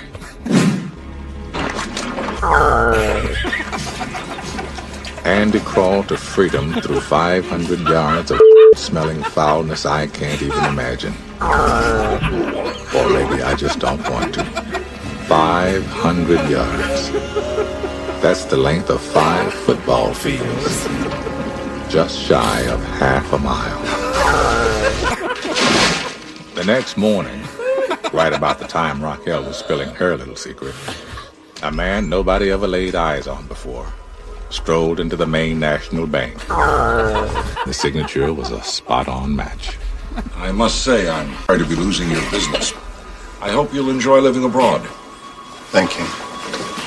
I'm sure I will. Oh, let's have it again. Oh, it hurts so bad. Started thinking to myself, I need more. I need more. I do it all day. What's Ben's all-time favorite movie? Back to the Future. Oh, no. You and Jennifer both turn out fine. It's your kids, Marty. Something's got to be done about your kids. Hey, Doc, you better back up. We don't have enough to get up to 88. Where we're going, we don't need. Jesus Christ. I think the Pulp Fiction one is my absolute favorite. Are you okay? I don't know that anything can beat the Wookiee, though. The Wookiee was great. It was so good. No, man. Nah, man. I'm pretty far from okay. Yeah, I could tell because of the guttural sound coming from your gut. Well, let me leave you with one final clip. Thank you. One of the greatest romantic comedies of all time. It's Sports. I knew Ben would like that. If he was going to star in a movie, or if his stomach noises were ever going to star in a movie, it might be something like Jerry Maguire. We live in a cynical world. A cynical world. And we work in a business of tough competitors. I love you. You complete me. And I just had... Shut up. Just shut up. You had me at... You had me at... You had me at... Oh, God, I'm hurting. Just shut up. Just shut up. Just shut You up. had me at...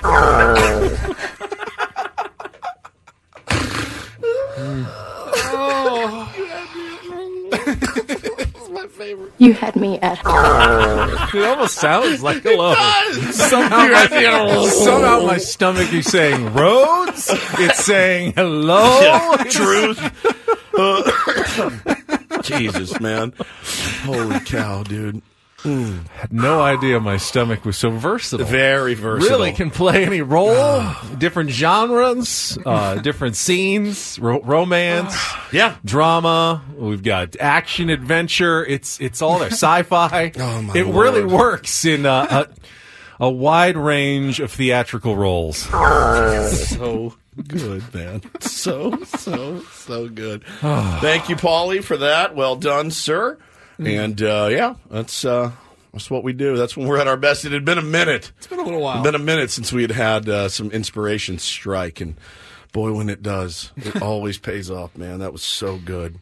It's always hard to go from our best to our worst, which is usually the last couple of minutes here now before the hour as we get ready to restart the show. Coming up at 8 o'clock here this morning. Coming up in the second half of Ben and Woods, we'll have our Rondell Report. We've got some tickets to give away. The Aztecs taking on Utah State. Now a huge game, by the way, for San Diego State on Saturday because the Wild Mountain West continues to get more wild. So last night, Boise State won at New Mexico. So everybody who was saying, oh, San Diego State, I've seen it this morning, they're choking, they're falling apart. New Mexico was the hottest team in the Mountain West, bar none. They destroyed San Diego State. They had won 5 in a row. Everyone was terrified of New Mexico. Now they've lost at home. Now they have 3 losses, just like San Diego State. Yep. The only team with 1 loss is Utah State. If San Diego State can win on Saturday at home, what a game! There will be every team basically in the top will either have 2 or 3 losses. It'll be anybody's ball game going into the second half of the conference schedule. So remember how I said it was a must-win game at Colorado State? Erase that. This one's a must-win. Is definitely because it's a home game. But if you lose, you're okay. No, still. You're not okay. Well, with this you can one. still win the conference tournament. You can always win the conference tournament. That's true. But this is a big one. You got to hold serve at home, and New Mexico didn't. I was surprised. They were I think they were 8 or 9 point favorites, and they lost by 8 or 9 last night to Boise State at home. What was the final? It was 86-78. Boise State led throughout most of the second half. So another game changer in the conference that is clearly a big step up from where it's been even the last couple of years. They're fighting for maybe 5 spots in the NCAA tournament right now. So don't feel bad, Aztecs fans, when your team loses every once in a while. These are all good teams. Yep. Boise State is good. New Mexico's good. Utah State's good. Nevada's good. Colorado State's good. These are all good college basketball teams. You're not going to win every single game. This is a big one, though. If you let Utah State win on your home floor, you're now 3 games back. You still have to go there. There's almost no way to catch up in the regular season. But if you win this one, you're right back in it. So, yeah, for regular season purposes, it's probably the biggest game of the year for the Aztecs so far. And we'll be giving away tickets coming up in the second half of Ben and Woods. When you hear... Yeah. I would say that, but I don't think Paulie can keep his hands off of it now for the rest of the show. No, just use it as our sounder. You want to use it for our sounder? Absolutely. When you hear All that. right. The next time you hear it, like, we'll play it like 2 or 3 times in a row. Not that one, but in the second half of the program, you hear that, you call in 833-288-0973. We'll send you to what will be a sold-out Viejas Arena, I'm sure, on Saturday for San Diego State, Utah State. All right, we'll come back. 2 more hours to go on a Thursday, a throwback Thursday. Great job, Paulie, on San Diego's #1 sports station, 97.3 The Fan. They're an arrogant, ingrown, close-knit brotherhood like the Mafia. They're the product of a sick society. To hell with tomorrow. Their bag is today. Their bag is right now. Welcome to Ben and Woods. Oh, the hair on my neck just stood straight up. With Ben Higgins. Thank God all these bottles I popped. All this paper I've been getting. All these models I popped. Stephen Woods. It's my job to pull that demon out of Ben Higgins, and I will do it. And Paul Reindl. Oh, my God. It's Ben and Woods. Oh, I do. It's the long stick blue. On 97.3 The Fan. Yeah, you got it. All right, my beloved friends, we are halfway home on a Thursday. It's February 1st, finally. Got out of the 47 days of January is what it felt like. Great to be here with you. I'm Woodsy, that's Paul Reindl, the executive producer, and Ben Higgins, your friendly neighborhood sports anchor as well. We have raised at least one of the shades in here so that we could see outside, and yes, it is. It's picking up out there. The rain is falling. It's very gray. Please be careful if you're on the roads. It's going to be slick. It's going to be slow. No need to rush. You're better. It's better if you're alive than you're dead, right? It is better for us as well. Well, and your family, people, because we like you in our audience. Well, so we both, not to be selfish, but yeah, you're really no good to us if you're dead. You're not, but you're better for us if you're alive. And I've said this before: we're like one of the only fans of traffic in San Diego. Correct. Because the longer you're stuck in your car in the morning, you'll listen. The better it is for us, actually. So take your time, listen to more Ben and Woods on your way to wherever you're going this morning. Be careful, get there safely. And then you can listen to us more tomorrow because you're still alive. Yeah, correct. It's really a win-win for everybody. Yeah, it is. Your family, too, you're probably important. Also, you know, one thing that surprised me there in that throwback segment, I think it did, is you as well. I didn't realize that the stomach noise segment was where that's incredible. Me neither. Yeah. Which we've heard a million times since then in drops and that was opens and all. That was incredible all over the place that actually came from that segment as well 2 years ago today. That was incredible. That's so fun. So fun. I had one myself. That was yours. Yeah, that was more of a traditional Sorry. burp/belch. What's the difference between a burp and a belch? Same thing. Anything? Yeah. No difference at all?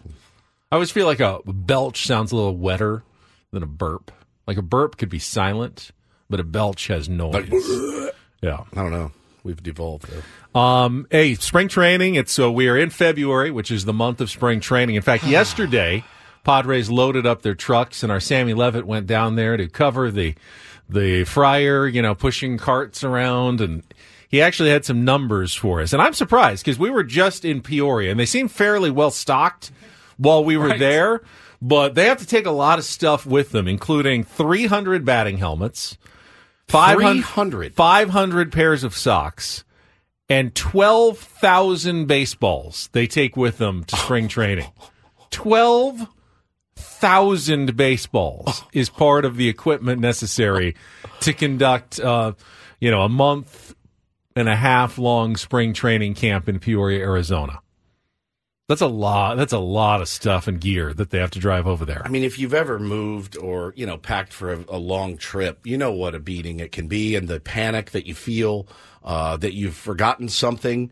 And I can't imagine the logistics that go into just you're running a baseball team on a day-to-day basis. It would make your head spin, I would imagine. But I love that Sammy was down there getting video of them loading up the trucks, the big boxes of sunflower seeds, all of it, man, all of it. It just, February 1st, you're right, when the calendar turns into Feb. I mean, we'll be there in 3 weeks, so which is hard to wrap my head around. So, props to clubhouse and equipment manager TJ Laidlaw, who is in charge of all of that stuff for the Padres.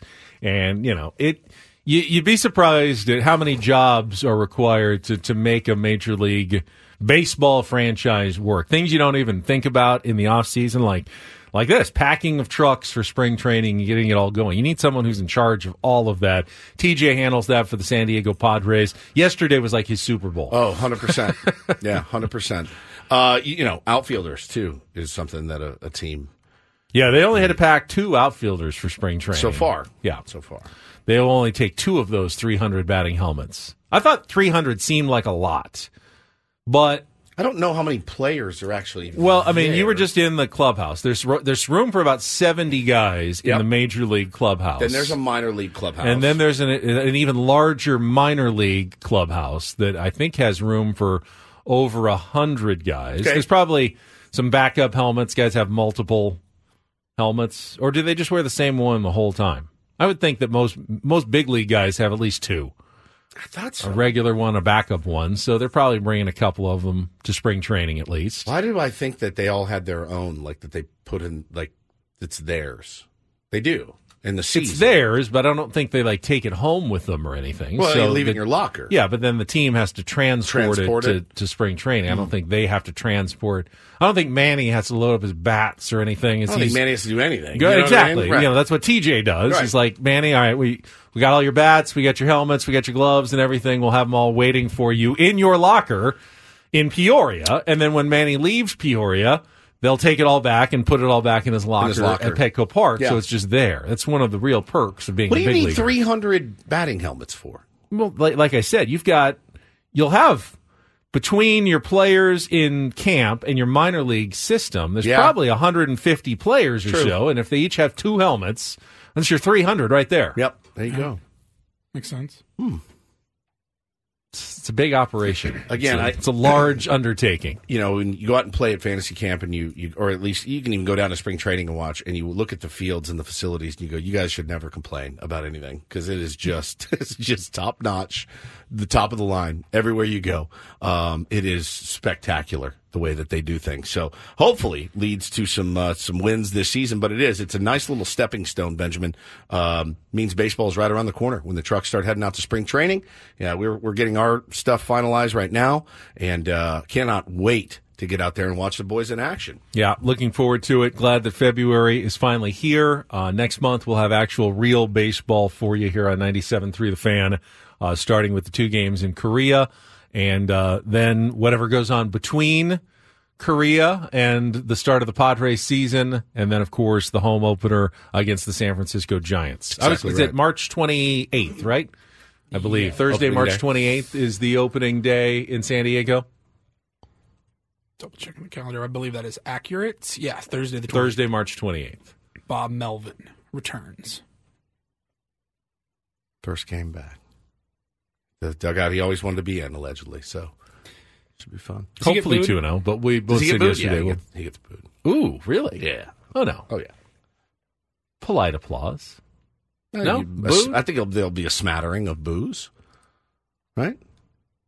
I mean, everybody gets a smattering, but I think for the most part... Will you hear it? Yeah.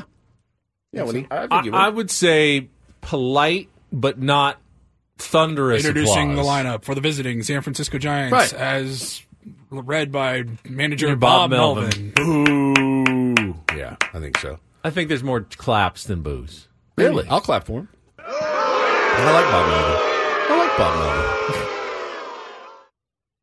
Even if you didn't like Bob Melvin, clearly he's a good guy, and I mean, he's a giant, so I don't think he torpedoed the Padres in any way. I mean, he's a giant now. If it all went down the exact same way here, and he ended up leaving to, I don't know, manage the Cubs or something. There's a Would he difference, get booed though. then. So they'll announce just the rivalry? Yeah, Do you root for Dave Roberts when he comes? I'm not saying He's I'm a rooting good for. guy. I'm not saying I'm rooting No, for but Bob like Melvin. you clap for But Dave there's- Roberts. You do a great job.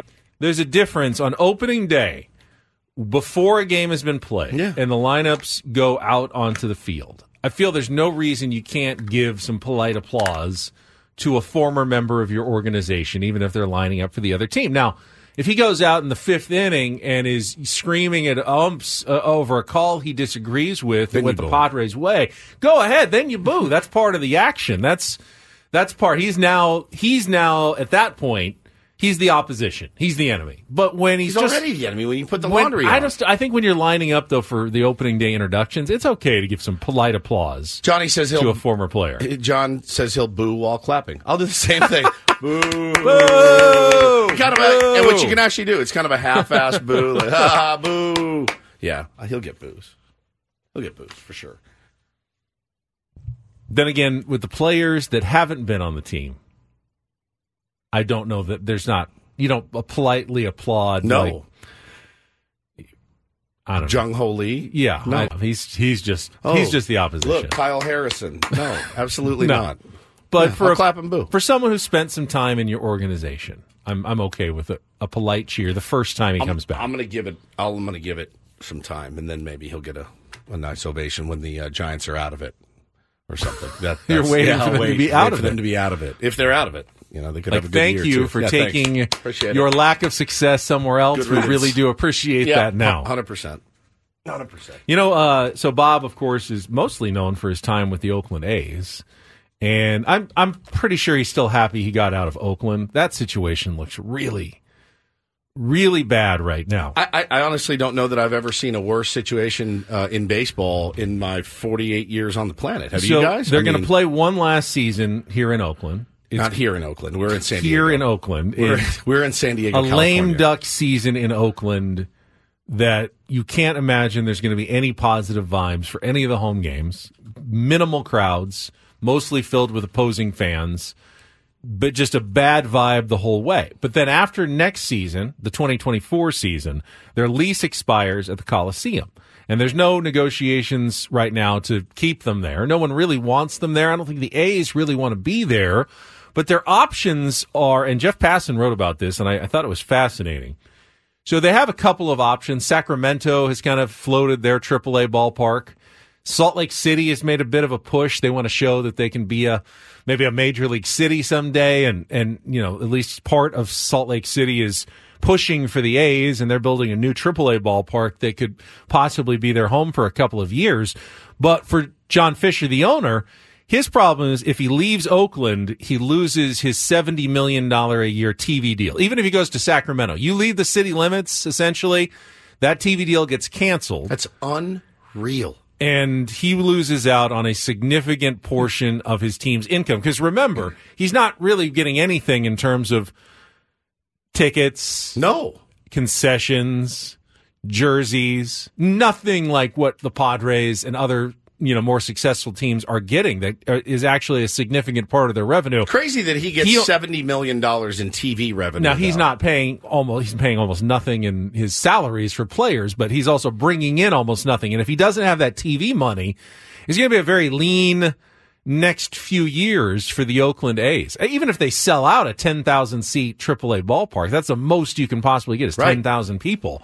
And I don't know that there will be passion for Oakland A's baseball in Sacramento or Salt Lake City, knowing, do you really want to get into a team that is going to be, gone in 3 years? Are you really going to go down that road knowing they are, no matter what happens, they're leaving us in 2 or 3 years when their Vegas ballpark gets built? This is like the whole scenario of how this has played out, Ben, is like something a 12-year-old would do. I mean, really, like this was not not well thought out. No, this wasn't a well thought out plan at all in the slightest. These are all things, in my opinion, that should have been signed off on, or logistics that should have been figured out before 29 other owners unilaterally said, sounds good, bud. Let's do it. Let's get you out to Vegas. It doesn't make one bit of sense at all. And, Oakland's telling them, yeah, man, I mean, good luck. If you leave here, you're not, that's $70 million that guy's going to have to lose if he goes to play somewhere else. And what's he got at most? He's got one more year in the Coliseum? One more year. One more year. And so he'll get his 70 this year, He right? will. He will. And then even if they moved... Goes right in his pocket. Yeah, even if they moved to Sacramento, which isn't that far away from Oakland, they lose that TV money. Crazy. So, yeah, it's a bad situation. So he has 2 basically limbo years, and that's if everything goes perfectly in Vegas. If everything goes perfectly, they think the stadium can open in 2028. So he has 25, 26, and 27 in limbo. And if there's any delays at all, which is almost inevitable when it comes to we're talking about construction on the Las Vegas Strip, and maybe they get it done, but let's say they have just 1 year of delay, 2029. That's now 4 years of limbo, no TV contract, no fans, no nothing until maybe 2029. How did they let this happen? Rob Manfred. It's not. It's a black eye on baseball. But nothing will be done about it. There's not much that can be done. I feel terrible. I feel terrible for Mark Kotze, who I love. I feel terrible for Jessica Kleinschmidt, who is our dear friend that works for the A's. Dallas Braden works for the A's. I mean, those are people that I know, and some better than others. But and then the players. I feel terrible for the players. Absolutely horrible. You're a big leaguer, and that's the life. I understand they're going to make a lot more money than all of us. I do understand that. But man. You look across the road at San Francisco and how they're treating their players. You look down in San Diego and see how they're treating their players and where they get to play. You look up in L.A., see how they're treating their players. And then you're like, what the hell is this? I mean, it is such bush league The behavior. A's are like that cheap team in the movie Moneyball. Yeah. Which one the was A's. Oh, yeah, that's right. Yeah, exactly. Yeah, sodas are $4 now in the A's clubhouse. So stupid. Why does he do that? Well, our GM likes to keep the money on the field. But actually, no. Our owner likes to put the money in his pocket. Padres are taking our heart. The Dodgers are taking our spleen. Right. By the way, that's not even the same owner. No, it's different owner. Totally different owner. Sucks, dude. But same organization, same apparent philosophy. And I can't in good conscience laugh at them and their owner. I will just want the worst for him. You saw what happened. I think A's fans got a little boon, a little burst of excitement when they saw that private equity group bought the Orioles. They're like, why can't this happen to us?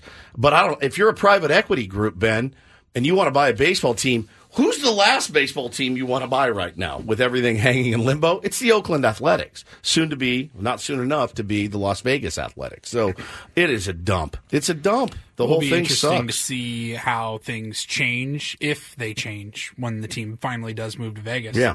I mean, the Raiders were still always the Raiders when they were in Oakland. Yeah. But they played in a dump, same stadium. Imagine pulling 160, 100 or 81 home games. It's 117 degrees. Are they playing in a dome?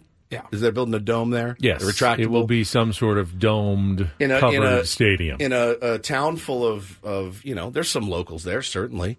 But, I mean, to fill that ballpark. And then, what's your excuse when the ballpark doesn't fill because you haven't put any money on the field? Are you now going to go out and spend $300 million or $300 million bucks on players and stuff like that? Is your payroll? It's possible in football when there's only 9 games or whatever, and you know that if the Packers are playing on the road in Las Vegas in the middle of December, half of Wisconsin is getting on a plane and going on a vacation, and they're going to go gamble, and they're going to go stay in the hotels, and then they're going to go watch their favorite team play. But it doesn't work in baseball like John Fisher has said in interviews his plan is to have a payroll around $170 million in Las Vegas, which would be in slightly 4 years? Which right now would be a little above the average. That's in 4 years. Right now, though. the average payroll is about 165, which would be a huge improvement for them right now. But still, it's only he's expecting like an average payroll.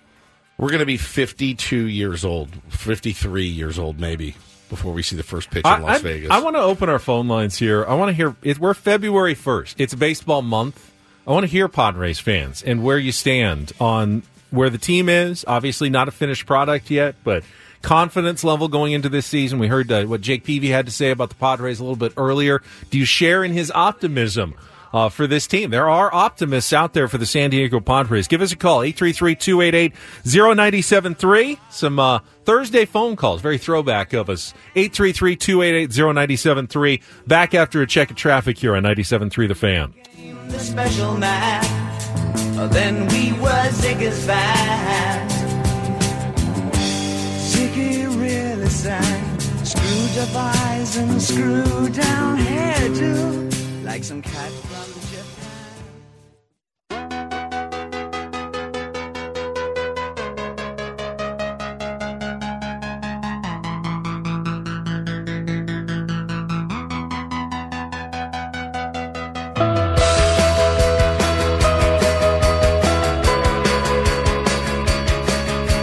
I'm going to go to the phone lines here, 833-288-0973. Padres fans, 97.3 The Fans. You can always jump back to things that you missed on our program by using the Rewind feature on the Odyssey app.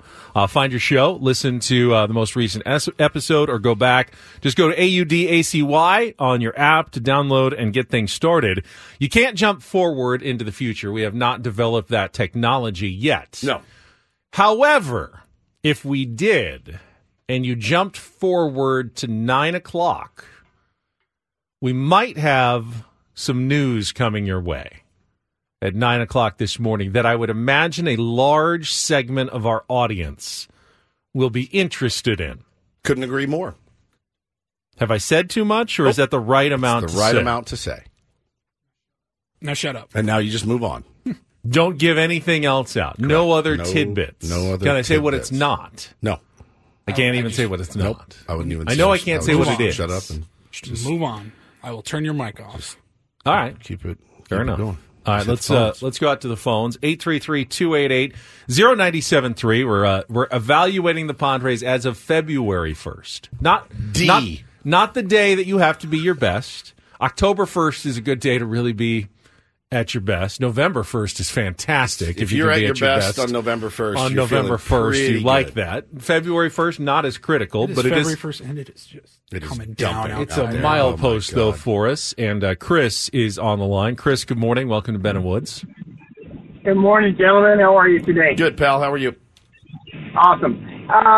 Here's how I'm looking at this season. Last year, and just a little background, I've been a fan since I was 9 years old in 1969. So Love I've been with these boys for 55 years. Last year was about as high an expectation as we could ever get.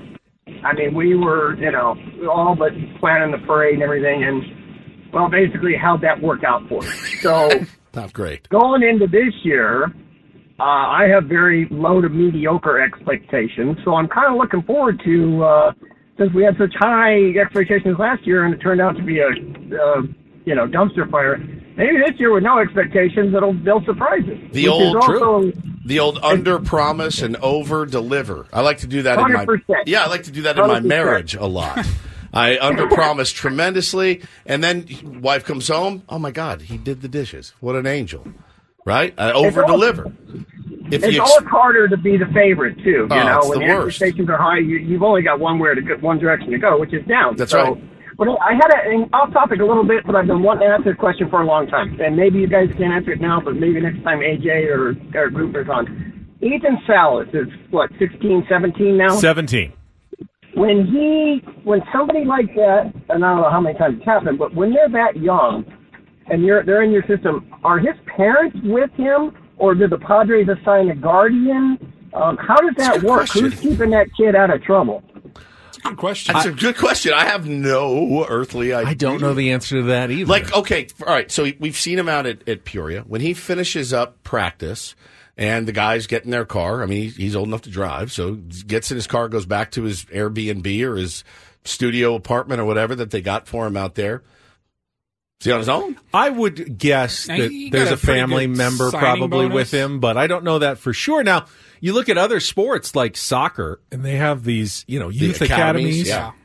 where you go and you live and go to school, and it's essentially like boarding school. Like, if you ever people send their kids to boarding school, and they sign me up. They expect other people to kind of be responsible and make sure that their kids are okay. I'll see you guys at Christmas. I love you. Now, Salas has money. he was given a nice little signing bonus. $5 million. I believe, yeah. He can afford to have his parents living out wherever they want if they wanted to stay in Arizona with him. Like, I wonder if he rooms with guys. You know, like 3 guys have a house, and they look. They're probably sitting around playing Call of Duty. Let's be honest, and Fortnite and whatnot. You know? I would guess that there's a family member with him. I would think that would be something the Padres would keep a very close eye on to make sure someone who has not lived in this country, you know, is being very well tended and monitored as an underage person in the United States. I'm 48, and I could pretty much use a handler on the road as well. So let's be honest there. But it's a really good question. I never thought about it like that. I actually... you think about, like, actors when they're on set when they're 13, 12 years old. Yeah. Yeah, they have to, like, go to school. Yeah. Their parents are there hanging out. And there are regulations that... huge that control that in terms of how many hours they can work and, you know, what schools they have to do and who has to be there to monitor the child labor law, you know, situation. I don't know in baseball what the differences are there, but it's a good question. Chris, you know, we'll bring it up. I will ask someone next time we talk to someone in the Padres minor league development system how I could probably ask somebody right now how that works. Yeah, text one of the people because I am now curious about the answer. We may have it answer for you. Text the guy that's listening right now. Just texted us. By the time we get back. This guy. I know this guy. And we will continue taking your phone calls, 833-288-0973. One thing I disagree with Chris on, and Chris, thank you for the call. I don't necessarily just setting lower expectations makes me then happier about the team. I mean, I can say, if the Padres win more than 11 games this year, we should be absolutely thrilled. It's not true. I still think they should be a 85 or higher win team that absolutely competes for and likely makes the playoffs. And if they don't, it's a massive I'm not going to be happy. No, I'm going to be really If they go 83, hey, they won one more game than last year. Not particularly going to be happy with that. I'm still going to be disappointed. But I do see what he's saying, though. I mean, no one feels like they did going into last season. I won't be as bitterly disappointed as last year, but I'm still going to be disappointed. For sure. But it's just doing what you did last year with lesser... Without Juan Soto is not a win for me. That's not a win for me Hey, we either. lost Juan Soto. We still won 82 games. That's a win. No, it's not. If you didn't make the playoffs, it's not a win at all. Now, if you won 79 games but somehow snuck in the playoffs, win. Yeah, that's a win. Make the playoffs. That's a win. Just make the playoffs. That's all it's about. All right, we'll take a break. More phone calls coming up. Give us a call, 833-288-0973. Ben and Woods talking Padres on San Diego's #1 sports station, 97.3 The Fan.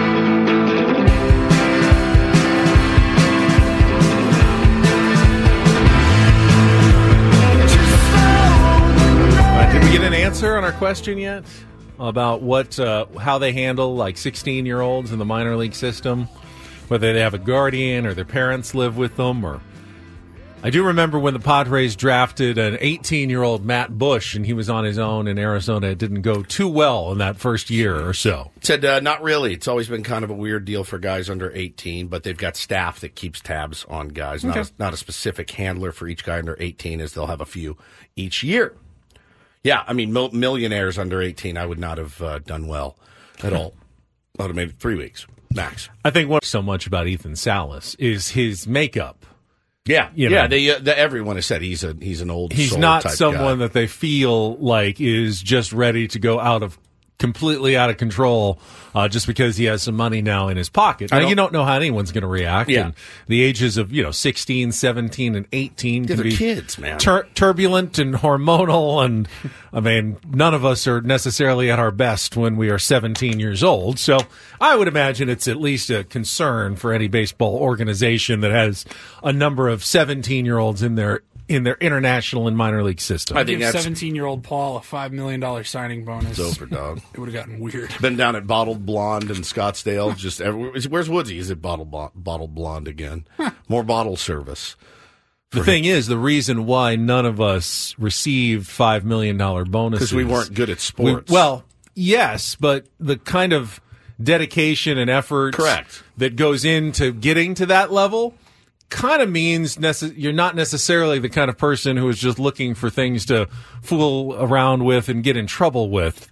The second you get that money. I played high school ball with a guy that got drafted in the 3rd round, made it to the show for just a cup of coffee, but by far the best baseball player I've ever been on a team with. And we would have somebody would be like, oh, my parents are out of town, everyone's coming over Friday night, you can just stay the night, we'll hang out. He'd be like doing push-ups at midnight just because that was part of his regimen. We're all just sitting there stuffing our face with junk food, and he's working out. And we're like, F this guy. Who invited Ryan? Yeah, guy made the show. Yeah, made the show. Built a little differently, for sure. All right, we're going to get back out to the phone lines, 833-288-0973. First, quick check of traffic here on 97.3 The Fan. All right, let's go out to Edward, 833-288-0973, joining us here on 97.3 The Fan. Good morning, Edward. Good morning, guys. Hey, buddy. Listen, they're still wringing their hands about this outfield positions that we got here. There's an elite defensive outfielder still on the market out there. He played all 3 outfield positions. He had .261 last year. He only made $1.2 million, and he's a left-handed hitter. If you play him every day, I saw him play 4 or 5 times last year. He's still got his wheels. He'll get you 20-plus stolen bases. But why hasn't anybody given Travis Jankowski a sniff? They have. The Texas Rangers have given him a sniff, and I do believe he is going back to the Texas Rangers if it's not already done, Benny. I think you're right. I think they did re-sign him, yeah. I saw a report that they were interested in bringing him back. I think we missed the boat on that one, Edward. I do. I like where his head's at. I like where your head's at, though. That was a well-prepared call, except for 5 days ago, guaranteed $1.7 million on a 1-year deal to stay with the Rangers. 5.7 he got. 1.7. Oh, 1.7. Yeah, that would have been a no-brainer. But I like where your head's at, man. That's the kind of player that this team should be going after. To be honest, I don't know that he was gonna. I mean, I guess he could have given you 20 stolen bases. You're not going to get any power, which is tough. The Padres are looking for maybe a little pop in a corner outfield spot. He could have played center, obviously, if they needed him to. With our budget and what's left on the market, we're kind of running out of options. Yeah, you get a little picky about, I want power and left-handed. Maybe let's just get a body get first. a couple bodies out there and see what happens. But I liked his thinking. I did even too. Though, their team has already jumped in. Let's go to Carlos.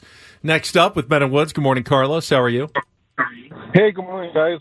2 things. One, I'd like to see Tommy Pham back. Yeah. I know you guys were talking about that yesterday. I know one thing I'm not sure if you guys knew, but there's a video where Tommy Pham was defending the slap to Jock Peterson. Oh, yeah.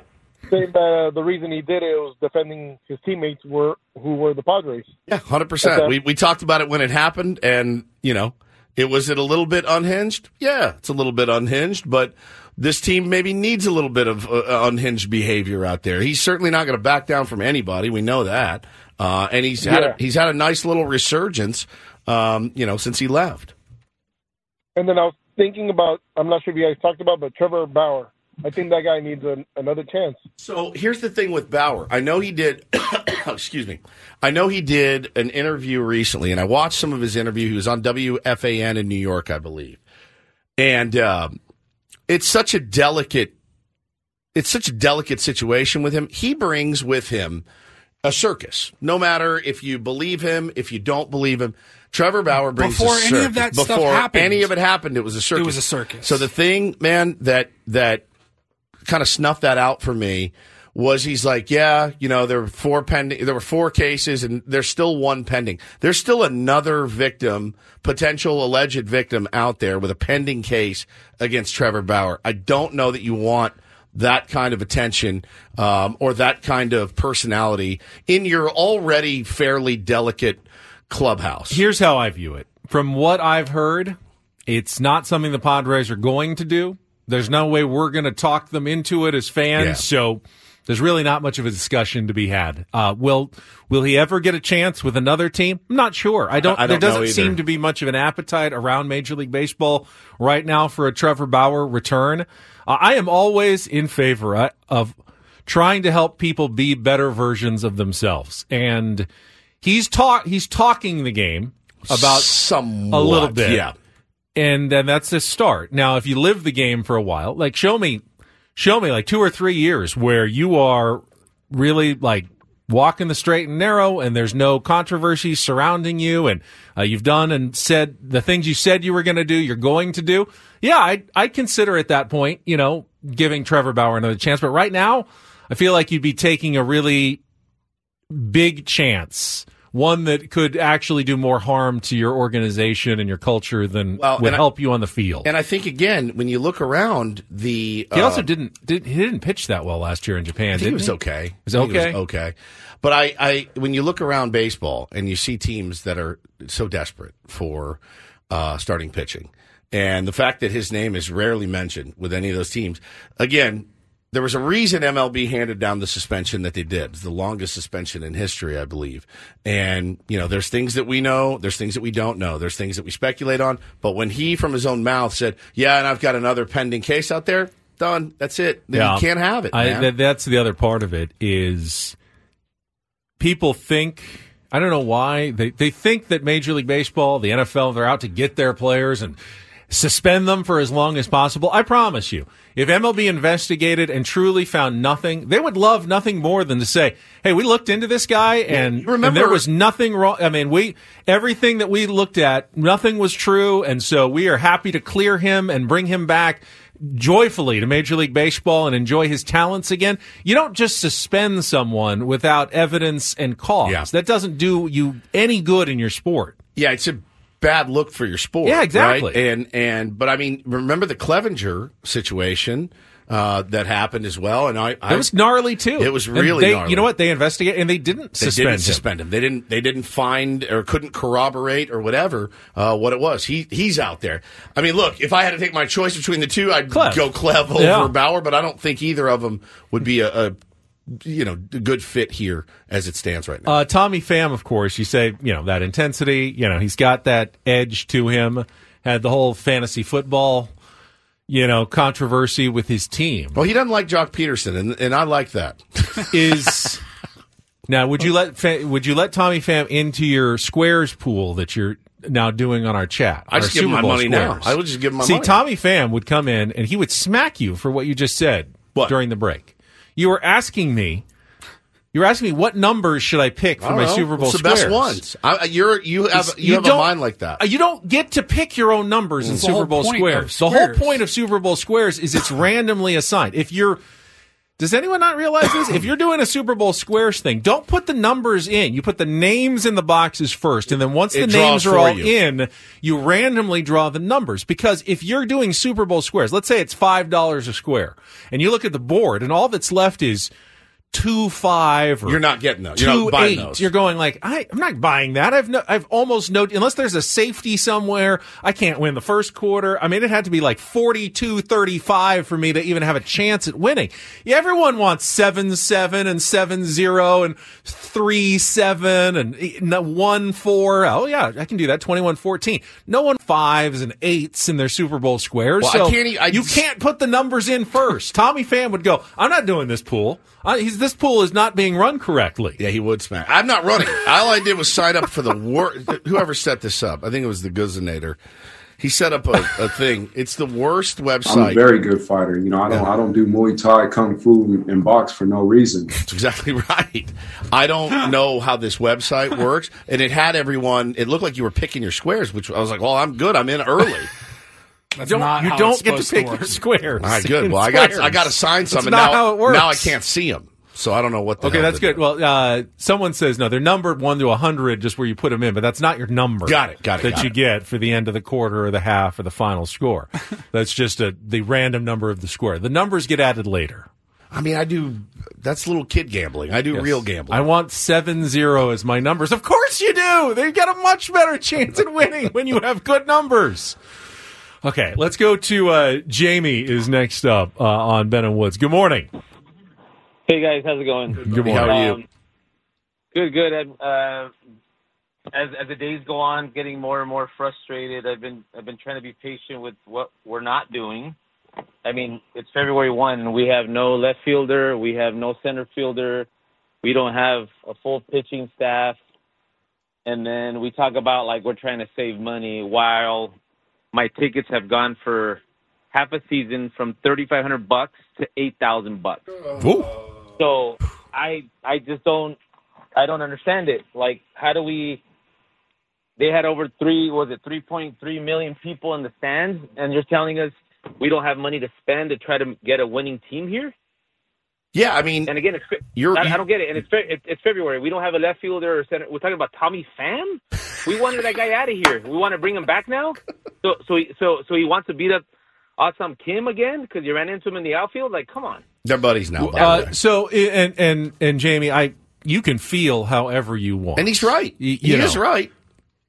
Is it fair? Can we all acknowledge that last season, with the payroll they had, from everything I've heard, the Padres lost a good deal of money, even with did they even with every ticket sold because they didn't make the playoffs. That was part of it, but yeah, they lost a good chunk of money last season. Ben, but here's the thing: not one fan on the planet should give a rat's ass what their favorite team made or lost. That's not on the fan because the fans filled the ballpark. The fans bought the merch. They're buying the bricks. They're doing everything they're supposed to do. Listen, you cannot. I'm just saying you can't continue to just keep increasing payroll as you're losing more and more money every year. Correct. Like some teams do it, and what's the luxury tax that Cohen's paying in New York? $140 million. I mean, it's insane, or whatever it is. The fans have done their part. They have absolutely done their part at Petco Park. They're rabid for this team. They buy the merch. They buy the beers, the hot dogs, the whole thing, man. I see his point, and as somebody that spends, hey, I was spending $3,500, now I'm spending $8,000, and we don't have a roster. Yeah, I get why panic is setting in. I get it. I think it's fair, but I also think, hey, man, it's not done yet. That's the only bit of solace I have is I still think there are moves that have to be made. They have to. They don't have a choice. It's not going to be Cal Mitchell and Sugar and Tucupita Marcano out there with Fernando Tatis Jr. It's just not. And I think I hate to say the wait and see approach, but that's really the only thing you can do. So right now in their actual 2024 payroll, according to Spot Track, and the luxury tax number is much higher, but the actual payroll outlay this year, Padres are right about league average. $158 million is the league average. They're spending almost exactly the same right now as the Giants, the Diamondbacks, and they're spending a little bit more than the Rockies. But those teams are all four in order. Yeah. So they're spending, other than the Dodgers, who are now spending pretty much more than anyone. Sure. They are spending the same as their other division rivals. Not more, not less at this point. And I think, obviously the other thing, too, that now the Padres are in a smaller media market than San Francisco, Denver, or Phoenix. Are all much larger media markets with bigger TV deals right now.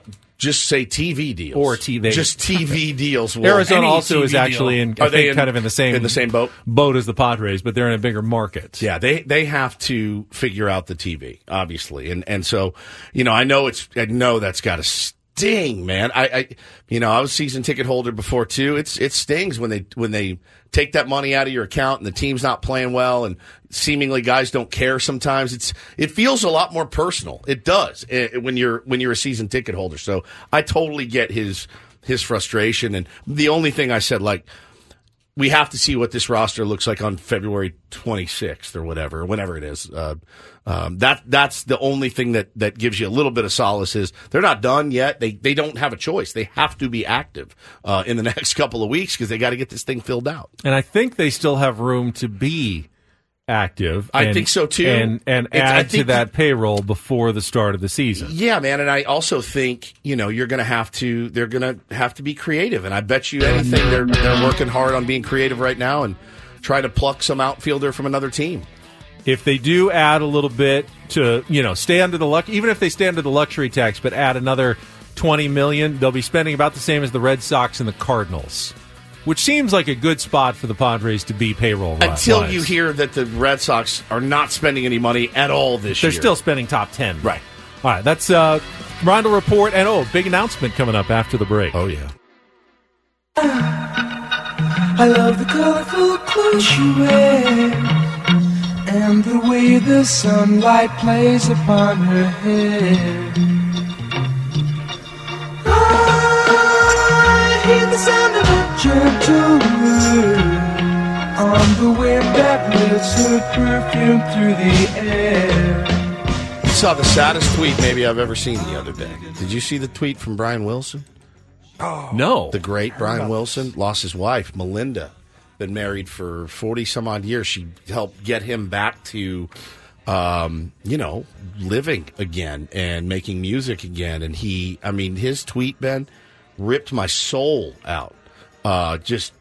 She was my everything, my light. We're broken. The kids and I are crying. I'm like, oh, my God. So warmest thoughts out to one of the best musical geniuses that's ever touched the earth is Brian Wilson and the Beach Boys. But shout out to his family. No, not really. He's not dead. She did. Her family. Yeah. That's his family. I guess shout out to his family, too. Fair enough. Yeah. It plays. Shout out to his family. Yeah. Thank you, Paulie. All right.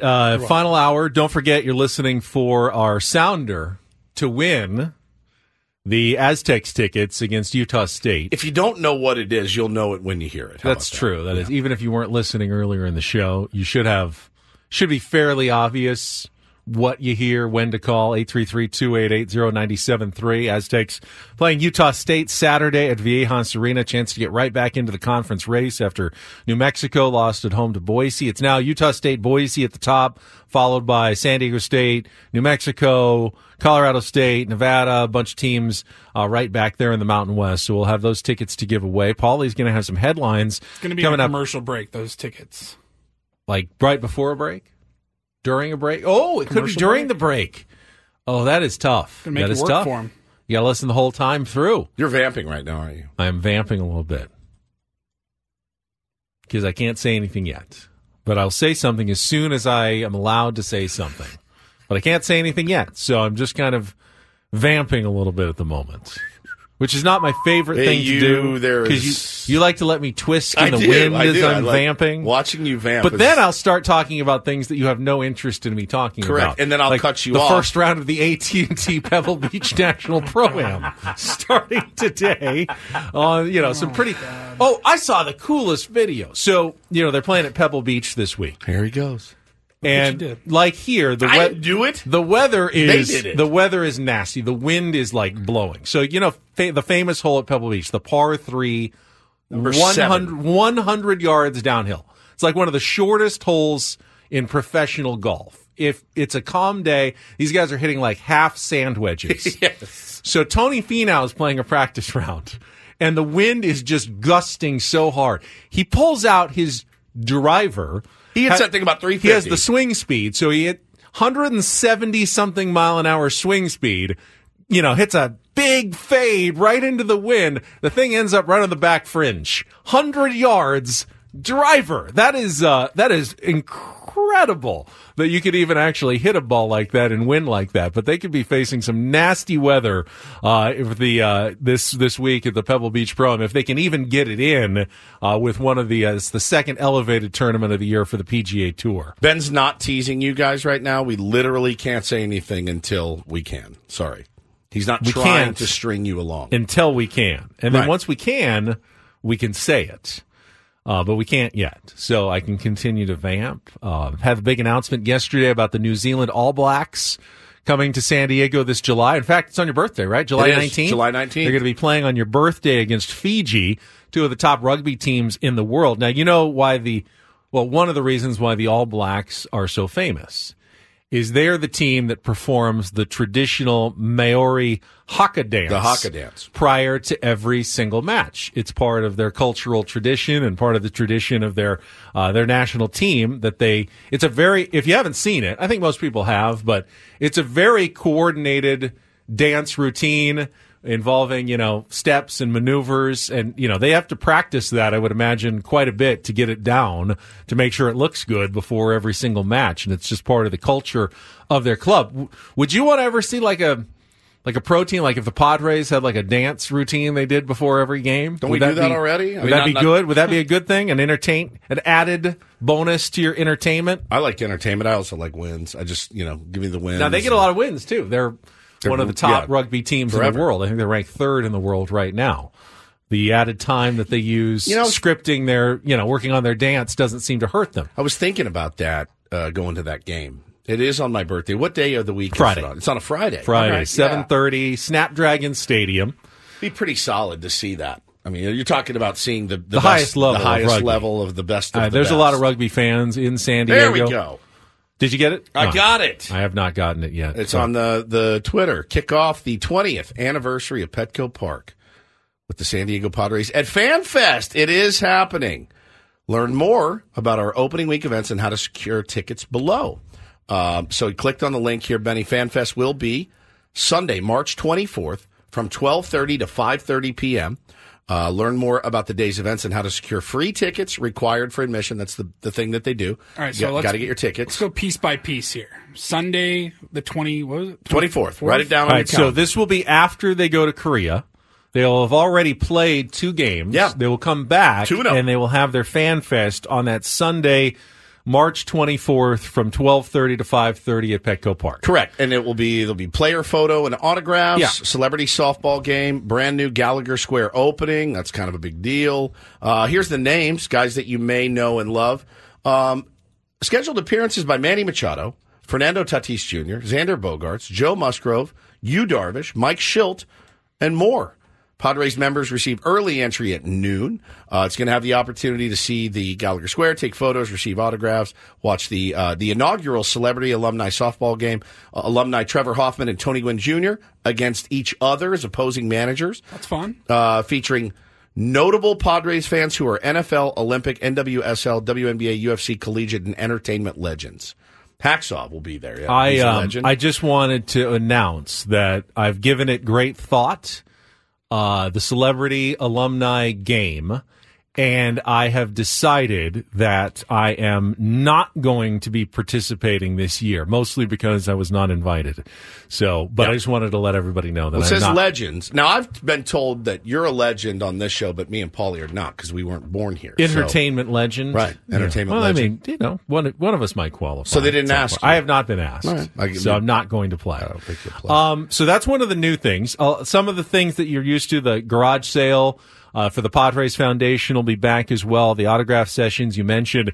One new thing that I am excited about. So because this is so close to the season and they've already played some games, they're going to try to be staying fresh. So there's actually going to be a workout on the field at 3:30 where the players will be, practicing, taking ground balls, BP, I think, fly balls, things like that. But during that workout, while the players are on the field, apparently Mud is going to be going around and talking to the players and doing like Q&A and interviews during the workout that is happening on the field at FanFest, because like other FanFests have happened before they even went to spring training. This is actually like they're in the season at this point. They've already played 2 games. They got the opener coming up in 4 days after this, so they'll be more in like game ready mode to be ready out there and preparing for their next game of the season. Well, and this is really cool. During the workouts, again, 2 to 3:30 p.m. on that Sunday at FanFest, they're doing the Golden Ball promotion. So they're going to have batting practice, and all the Padres will be hitting and launching balls into the stands. And if you get a ball that has like gold stitching on it, you take that baseball to the team store and you can redeem it for a Padres replica jersey of your choice, it says. Oh, nice. I love that. I love that, too. So there'll be a few scrambles for home runs and long foul balls. Now, usually they have the batting practice. They've got the net up, so probably not going to be a lot of foul balls. It's going to be the ones that are out. Yeah, I wouldn't sit behind home plate for those. I wouldn't sit behind home plate. It's batting practice. Sit out in the outfield, deep down the lines. There'll be good places to try to get those golden balls that you can exchange for replica jerseys, which will be a fun element of FanFest this year. Save him saying golden balls. Also, I think we are going to be broadcasting live from there, is what I was told. The wheels are in motion for that. Last year, which incredible. Was a blast, dude. So much fun. Insane. So, you'll be able to come out and see your favorite fan hosts. One thing that I did not see mentioned is the Padres have previously announced that they were going to hold a celebration of life for Peter Seidler that same weekend at Petco Park, the weekend of March 22nd, 23rd, 24th. Maybe all the details haven't been I doubt that's something that they would do at FanFest. So I don't think so. My guess would be then it'll probably be one of the previous days after they get back, but before FanFest, maybe on that Saturday. We have not received any details, but I know people have been curious about that. That was not included in this announcement, but I do believe they're still working on the details for that celebration of life for Peter Seidler. But FanFest will be Sunday, March 24th. And then we got more coming out that week. Monday the 25th at 6:40 p.m. playing the Mariners in the exhibition game, and then they also play Tuesday the day game at 1:10. And in honor of the 20th anniversary of Petco Park, it says tickets for each game will be $20 for adults, $10 for kids 14 and under. And those go on sale Tuesday, February 13th. Season ticket members get pre-sale access before that, but $20 if you want to go watch Monday or Tuesday against the Mariners. So we got FanFest. We'll be broadcasting there on Sunday.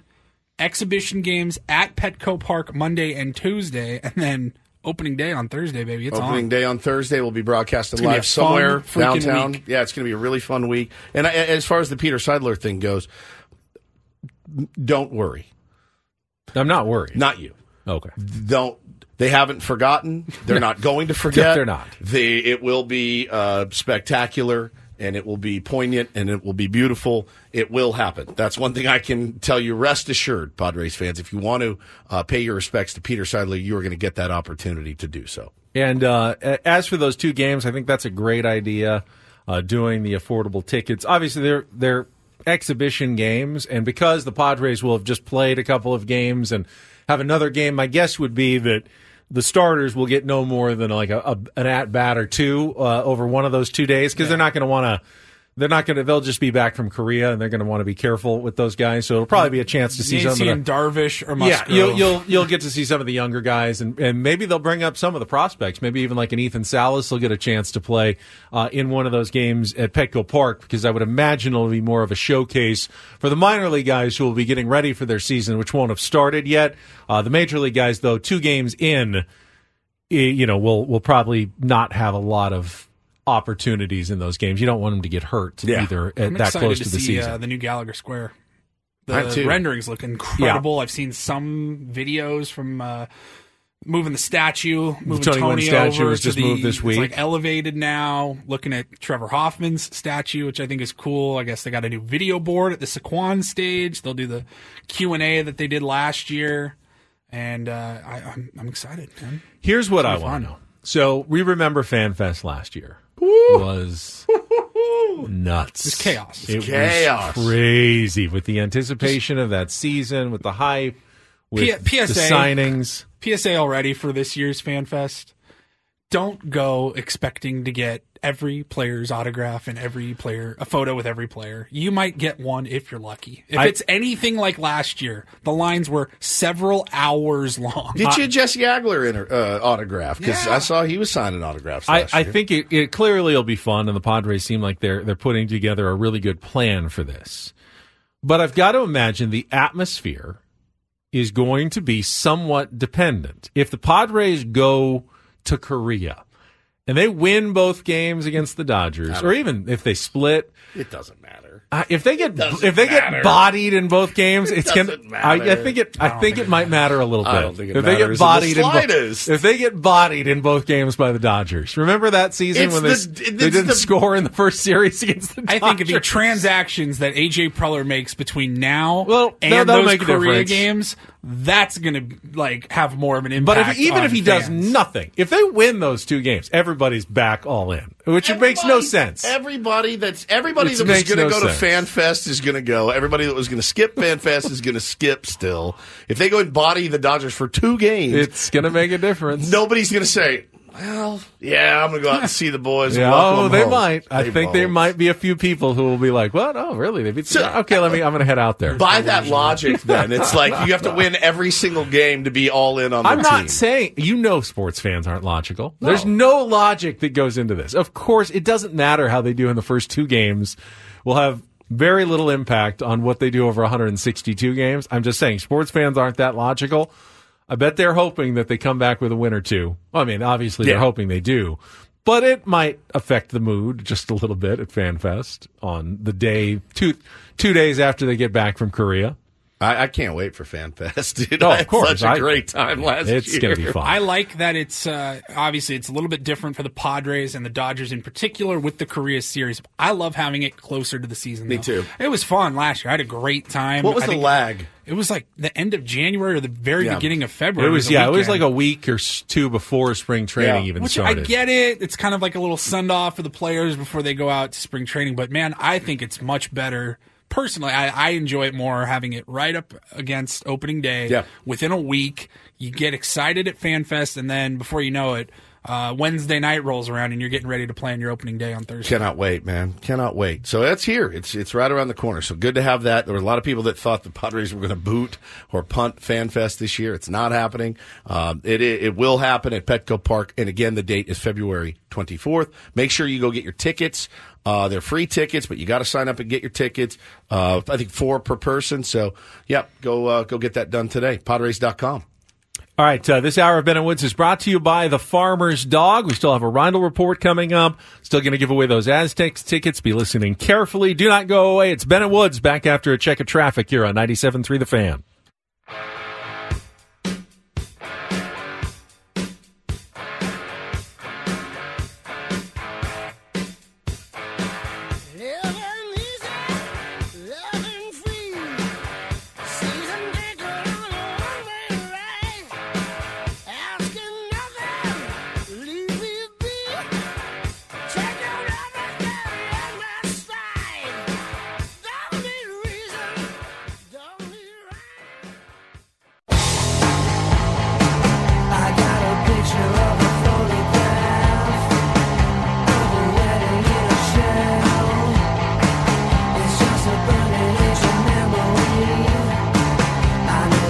Who's this song by? Stone Temple Pilots. It's not new. No, it's old. Fairly old. It's great. Picture of a photograph is a very social media thing nowadays. Yeah, I got a picture of a photograph. Yeah, you're going to post this picture of a photograph on my Instagram feed. Are you vamping again? I'm not vamping anymore. Now I'm just actually riffing and observing. Like a great jazz musician that you are.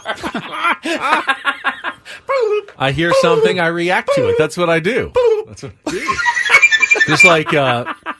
Just like our winner in the break heard my vocal stylings, my stomach stylings, and called in and won the Aztecs tickets. Who was our winner? Luis. Luis, congratulations. You're going to Saturday's it's huge. Aztecs Utah State game. Tickets are on sale at goaztecs.com. Make sure you sell that out. Make it hostile for the Aggies as the Aztecs try to climb back up within a game of first place in the Mountain West, get back on track.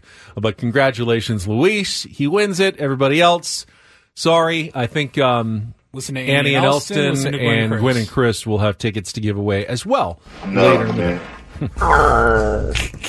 I'm pretty far from okay. The guy screaming in agony after he's been shot in the belly. Step aside. I don't think it was a little below the belly. I don't think it was the belly. Okay, south of the equator, a little south of the belly. Yes, somewhere around there. I think that would hurt. It's a great actor. That's a great. You hear me talking, hillbilly boy? I want to play that drop for Foster every time he calls in. You hear me talking, hillbilly boy? This Ving Rhames is so good. I think we've talked about it before. When I was watching that movie, I was like, this movie's badass. I mean, it's got everything I'm looking for. And then that scene happened, and it was like you took the wheel. I was going 95 miles an hour, and you just reached over, grabbed the wheel, and yanked me off the road. And I just was staring at the screen going, why is he in a box? Does he live there? They just keep him there? Do they know? Do they do this every day? Do they have people in and bring him downstairs? Why is that guy in a box? How did he get there? What happened to him in his life that made him be in an all-leather suit and live in a box? And they bring him out when they want to abuse somebody. I ain't through with you by damn sight. I'm going to get medieval on your ass. Who thinks of the GIMP? Like, who in their mind was like, here's what I'll do. Quentin Two guys, Tarantino. one guy works at a pawn shop. The other guy just hangs out there all day. Down in the basement, though, they've got a guy. Zed. Yeah, Zed. Yeah. They have a guy down Zed's in the dead, box. baby. They have a guy down in the box. The GIMP. And he just lives down there. Yeah. I'm sure they take care of him and feed him. And Little sandwiches and stuff in there. I would think. Little Debbie's. Some like playtime, during the day. Oh, my God. Some sort. How do you even, what kind of depraved? I have a pretty depraved mind. That would never even enter my atmosphere. I got to read up on that. That's a good rabbit hole right there. Like, how'd you think of that, you absolute creep? You hear me talking, hillbilly boy? Gets me every time. I had to talk to our hillbilly friend yesterday. Yeah, you did. Oh, Paulie's in the chamber, by the way, Benny. Did you hear this? No. Car troubles, man. He had to call. He had to call our buddy Foster, who was in the car business for many, many, many years, and very, very adept at dealing with used car salesman. No, he ran a dealership. Okay, just checking. My check engine light came on the other day, so I made an But yes, appointment. also that too. He feels like he could sell me a used car. Oh, he could. I've met Foster. That's why I thought of it. It's a You skill. shut It's your a skill mouth. set. My check engine light came on, and I wasn't super worried about it because the car was driving totally fine. I thought, I don't know, maybe it's telling me I know I'm a little overdue for an oil change. I don't know if Go to that's- SoCalOilChange.com. That's Yeah. SoCalOilChange.com at Valvoline Instant Oil Change. Thank You don't you even very have to get much. out of your 15 car. minutes, you sit right in your car. Paulie. Anyways, the Fine Mechanics gave me a call yesterday afternoon, let me know that they had done their inspection, and it was probably, the estimate was probably more than the car is worth, which is unbelievable. Failing catalytic converter. So what does that mean? Made up. You can't just make up car parts. You're not going to pass your smog test now if your catalytic converter is true. not working. Well, I don't know that it's going to matter. I don't think this car is going to make it till its next smog test. now. Can we say the number that they gave you? Yeah. Yeah, 2,500. It's the only number they know. It's the only number I get every time I go. Is that the only number you guys know? 2,500? That ain't All right, happening. Here This you go. car, dude. Turds. It's the only number. 2,500, man. Oh, all right. It's an Sounds oil good. change. Put it on my debit card. I added windshield wipers. Yeah. 2,500? Can I get an air freshener too? Yeah, No, 2,500. It's the only number they got. So, I dude, swear to God. I was just in the blender yesterday. Yeah, it almost makes you want to mad cry. I mean, this car is paid off next month. I drove this thing off the lot in 2018 or whatever it was, and it is paid off, almost paid off. And of course, this happens. I don't know. Somebody was like, "Oh, it could be under warranty still." Usually, it's 100,000 miles, but come on now. Catalytic. No, my buddy that works at a dealership said some catalytic converters, like, Oh, yeah. it could be like longer it could be warranties, 120, yeah. and if it was 120, I'd be safe. But regardless, I'm like, I'm taking that 2,500. That's going to have to be a down payment on a new car. On a new whip. What's the highest mileage you've ever gotten out of good one of question. your cars? Not much, I've gotten to like 175,000. I think I got to like 140, and I think I panicked. And I think was my like, all right. mom's car that she had when I was a kid, we got it to like 160. I've been told you get over like 120, you pretty much have to put a lot of money into redoing everything. And if you do, you can make it last another 100,000 or so. But you have to put a lot of money into it at that point. I told you guys, it's timing, right? I told you what happened to me. I leased a car for the first time in my entire life. I've never leased a car. I've always bought a car. Leased a car. The day I went into Mission Fed to what was I doing? Oh, it's when I bought out of my lease to go into Mission Fed and make my very first payment. The day of, I paid my first payment there and set up the auto pay. That day, I got in my car. I started my car. The check engine light came on. It was like somebody at Mission Fed hit a button. All right. How did it know, though? He's in the parking lot. If you had turned it back in, I'm sure it would have been fine. Oh, yeah, 100%. If you had said, no, I'm good, we're done with the lease. He's unlocked. Okay, he's in. All right, hit it. Boom. I was like, you got to be kidding me. Oh, no, he turned it back in. It's our car Yeah. now? All right, Fine. turn it off. There's nothing wrong with it. Yeah, 2,500. It's the check engine light. I'm telling you. Oh, my God, this person said my Lexus RX had 320,000. Wow. That's crazy. Holy smokes, dude.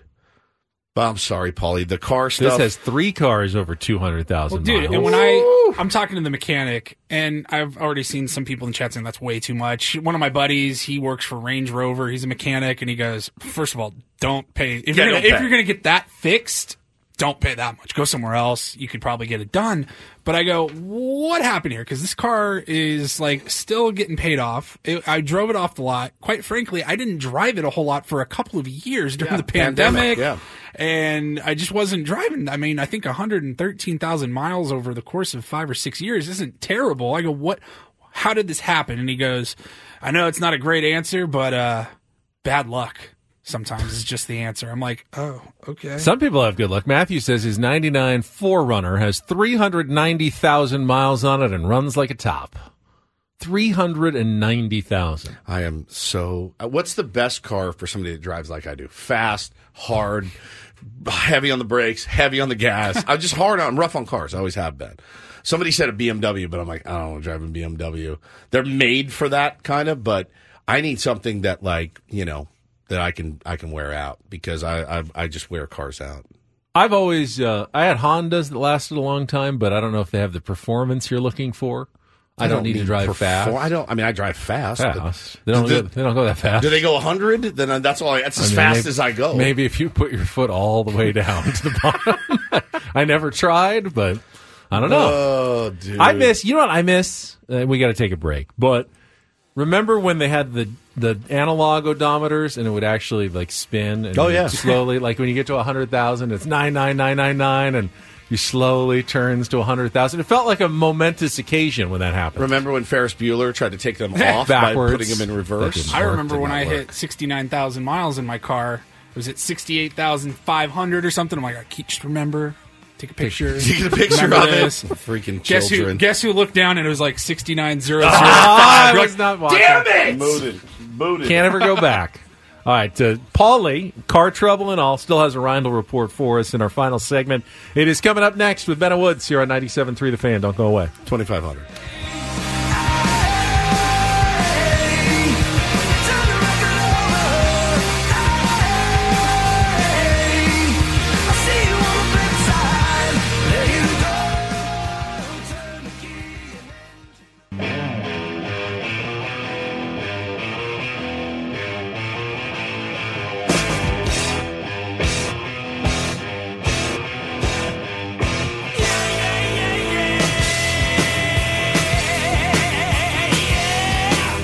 Back, we are Tom and Ray, the car guys on NPR, taking your mileage questions here.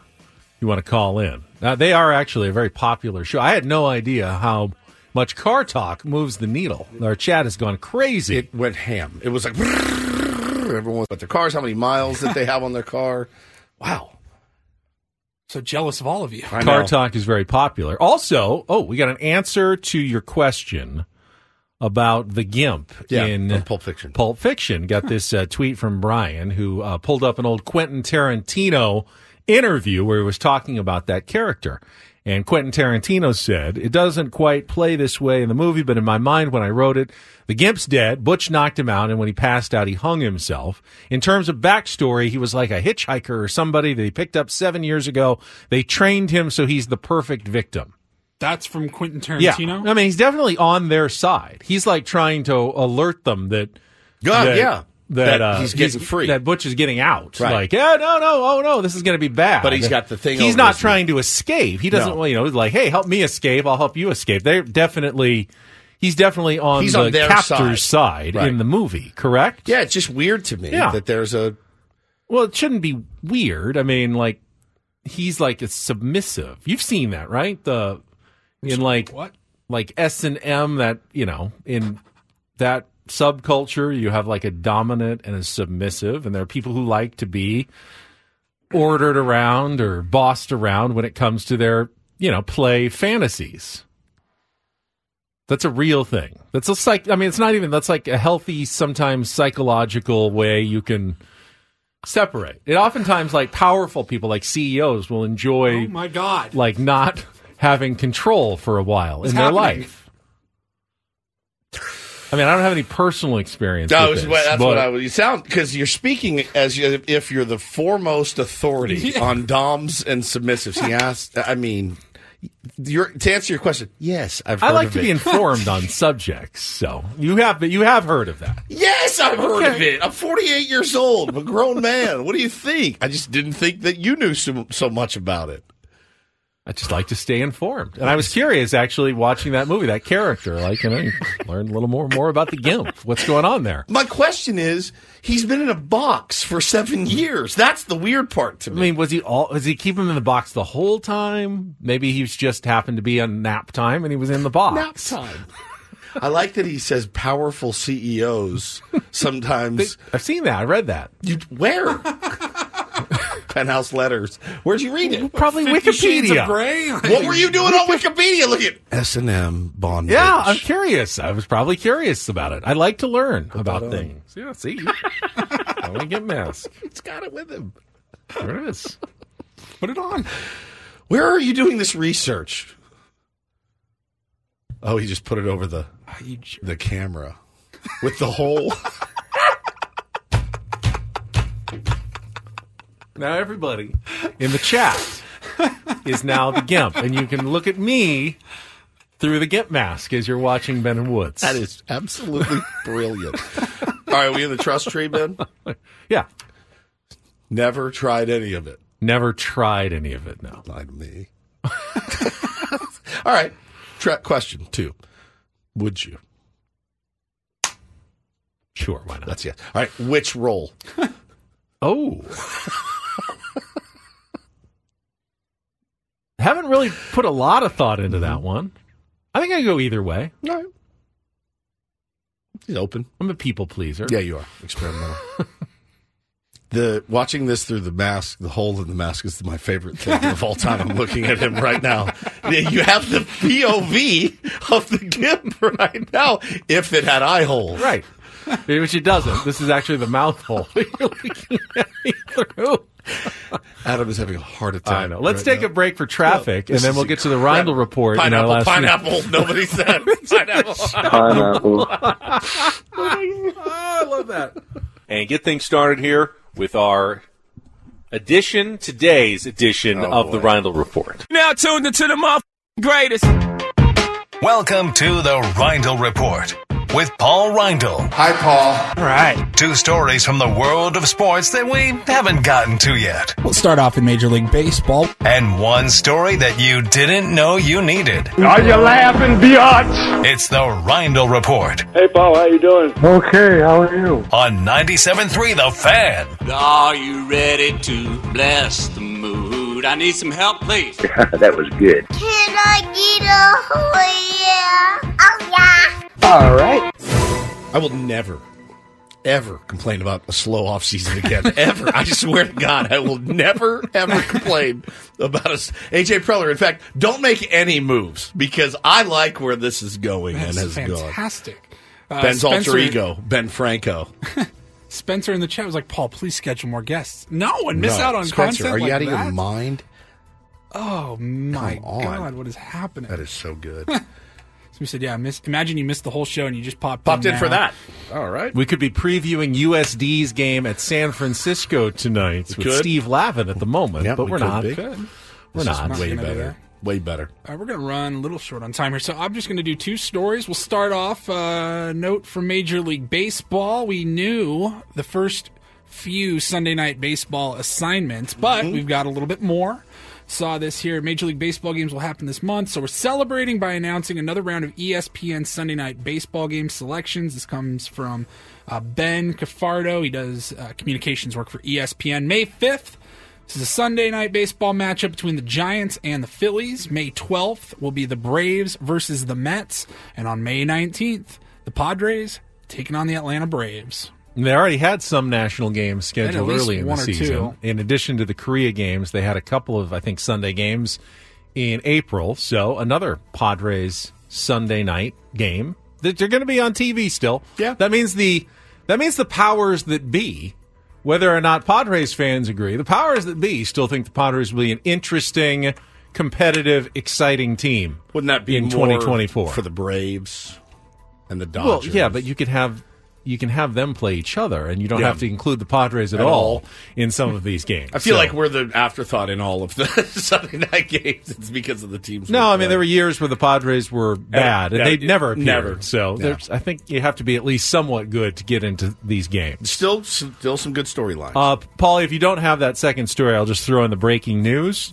Woods, you were right. Commanders hiring Dan Quinn as their new head coach. As I speculated. Filling the last vacancies. So you got that good insight from Woodsy, who NFL speculated insider earlier today. Now Adam Schefter is confirming the Woodsy report from this morning that he was hearing rumblings about Dan Quinn. It's wild I don't get more credit for being the new coach news of the Washington Commanders. No one on the West Coast really is dialed in with more Commanders news than you are. I mean, just NFL in general. Yeah, sports in general.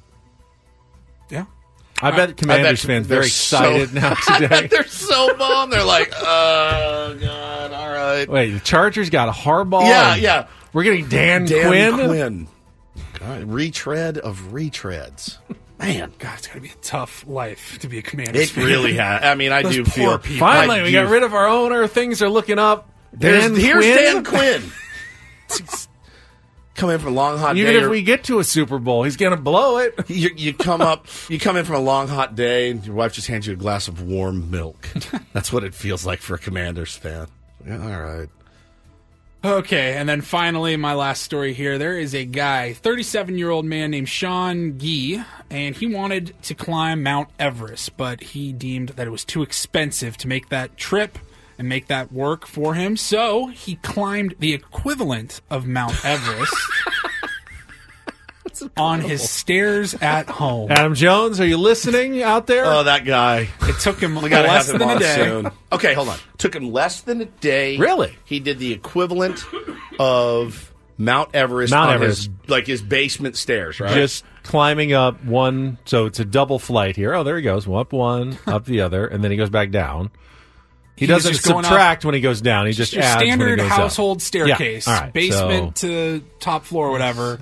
He was just doing that over and over again. You can see his wife there in the background. I bet she's like, what are you doing? You moron. Please stop. He was trying to get Guinness World Records to name him the first person to ascend and descend the height of Mount Everest. How many times do you think he had to go hours. up and down to get there? I'm trying to do math in my head and see if I can figure it out. Man. I'm guessing about 1,800 times? More than that. Paulie, do you have the number?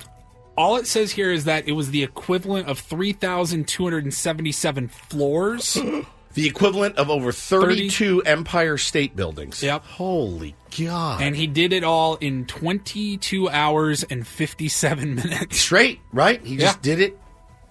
He raised $400 for suicide prevention. I feel like for that should have been like $40,000. I would like to donate because that's not enough money for that very noble cause. He already holds the record for the longest time playing an arcade dance game. And this guy he's addicted to what's that game called? Guinness World Records. Dance. Paulie? Dance. What's the dance Fever game or that something? you play? You know, the one where you have to do the steps. It's a DDR, Dance Dance Revolution. Dance Revolution. That's what it's called. I was like, are you tricking me? No, I didn't hear you say the Dance name Dance again. Revolution. That's what it's called. Okay. Yes. So he's doing it for the clicks and he likes the breaking attention records. here. Yeah. I told you remember we talked about world records before. Remember the one I wanted to break when I was a kid? Oh, you did. What was it? Pogo stick. You've never seen a better pogo sticker than your old pal Woods when I was a kid. Boing, boing, boing, boing. 1 foot, other foot, both feet off. I really enjoyed it, and I should have stuck with it. But if you put me on one now, I could go up and down stairs. I was really good. Bouncing a golf ball on the end of the club. I can't do it more than twice. I've gotten to 6 before. I think I'm short of the world record. Yeah. I'm always amazed. Like Tiger and Phil, they can stop it, have a start it conversation. again, turn it around, behind their back, everything. How do they do that? It's so hard. I love the world. Pick it up right off the ground. Like, that's no way to pick that up. Bo got for Christmas one of those Guinness Book of World. It's all updated now. It's different. It's longer and wider. Oh, I had that book though than the one. Kid. Yeah, but like, I still think we could do the record for the 2 fat guys on the motorcycle. I still have always just been fascinated with those brothers. That particular picture lays me out. The fingernails. Try the fingernails. I mean, we already set a world record for sports talk radio consecutive days without a guest at 7. Yeah, so you're right. That was just this last month. Yeah. What else can we do? Nobody could break that. I don't think it's breakable. I think that is one of the most That's like Not Cy in this town. Young. Not in this That's town. Joe There's no way. DiMaggio. Even in New York, the guys in New York are like, you guys are crazy. You're out of your minds. Yeah, there's no way.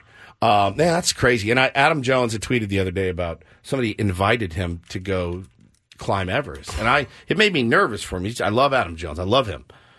And he's got a family. And I'm like, bro, no, that's I was trying to warn him against that's it. no joke, dude. I was kind of joking. I said, I know a guy did it 3 times and he only died the 3rd time. But Right. people do die. All the time. Climbing Mount Everest. I feel like it's 50% of the people die. It's not quite that much, That's how I but it's feel. high enough to make you pause. I mean, unless Man.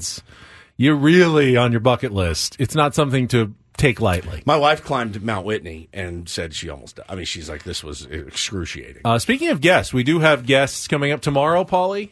Yes, we have a member of the San Diego Seals, Trevor Baptiste. Oh, right. That's the The name. greatest face-off guy Ever. in indoor lacrosse history. Ever. And then can we tease next week's guest We got yet? some or no? Padres guests next week. Yeah. Absolutely. Look forward to that, Greg. So, but we have one more show this week. It's tomorrow. We'll talk to you then at 6 a.m. For Paulie, for Woods, I'm Ben. Annie and Elston coming up next. Have a great rest of your Thursday, everybody. From all of us here at San Diego's #1 sports station, 97.3 The Fan. Get back. This episode is brought to you by Progressive Insurance. Whether you love true crime or comedy, celebrity interviews or news, you call the shots on what's in your podcast queue. And guess what? Now you can call them on your auto insurance too with the Name Your Price tool from Progressive. It works just the way it sounds. You tell Progressive how much you want to pay for car insurance, and they'll show you coverage options that fit your budget. Get your quote today at Progressive.com to join the over 28 million drivers who trust Progressive. Progressive Casualty Insurance Company and Affiliates. Price and coverage match limited by state law. Okay, picture this. It's Friday afternoon when a thought hits you. I can waste another weekend doing the same old whatever, or I can conquer it. I can hop into my all-new Hyundai Santa Fe and hit the road. Any road. The steeper, the better. Because my all-new Santa Fe is available with H-Track all-wheel drive, so I can hit the trail without a worry in the world. Heck, with 3 rows and best-in-class rear cargo space, I can pack the whole family in with all our gear. We've got available dual wireless charging for our phones, so we'll never lose touch with civilization, and we won't lose touch with the primordial power of Mother Earth. So which is it? Waste the weekend or do something a little more epic? And conquer it in the all-new Hyundai Santa Fe. Visit HyundaiUSA.com or call 562-314-4603 for more details. Hyundai, there's joy in every journey. Hey, Rob Bradford here. I have set out on a mission with my good friends at FanDuel to prove what I have known for some time. Baseball isn't boring. Now I have a daily podcast to prove it with some of the most notable people in the baseball world, screaming baseball isn't boring from the mountaintops, or at least agreeing to come on our show. Players, managers, GMs, and yes, even the commissioner of baseball, Rob Manfred. It has been a constant wave of baseball's most powerful voices. So join the revolution. Subscribe and soak in Baseball Isn't Boring. Listen on your Odyssey app or wherever you get your podcasts. You'll be glad you did.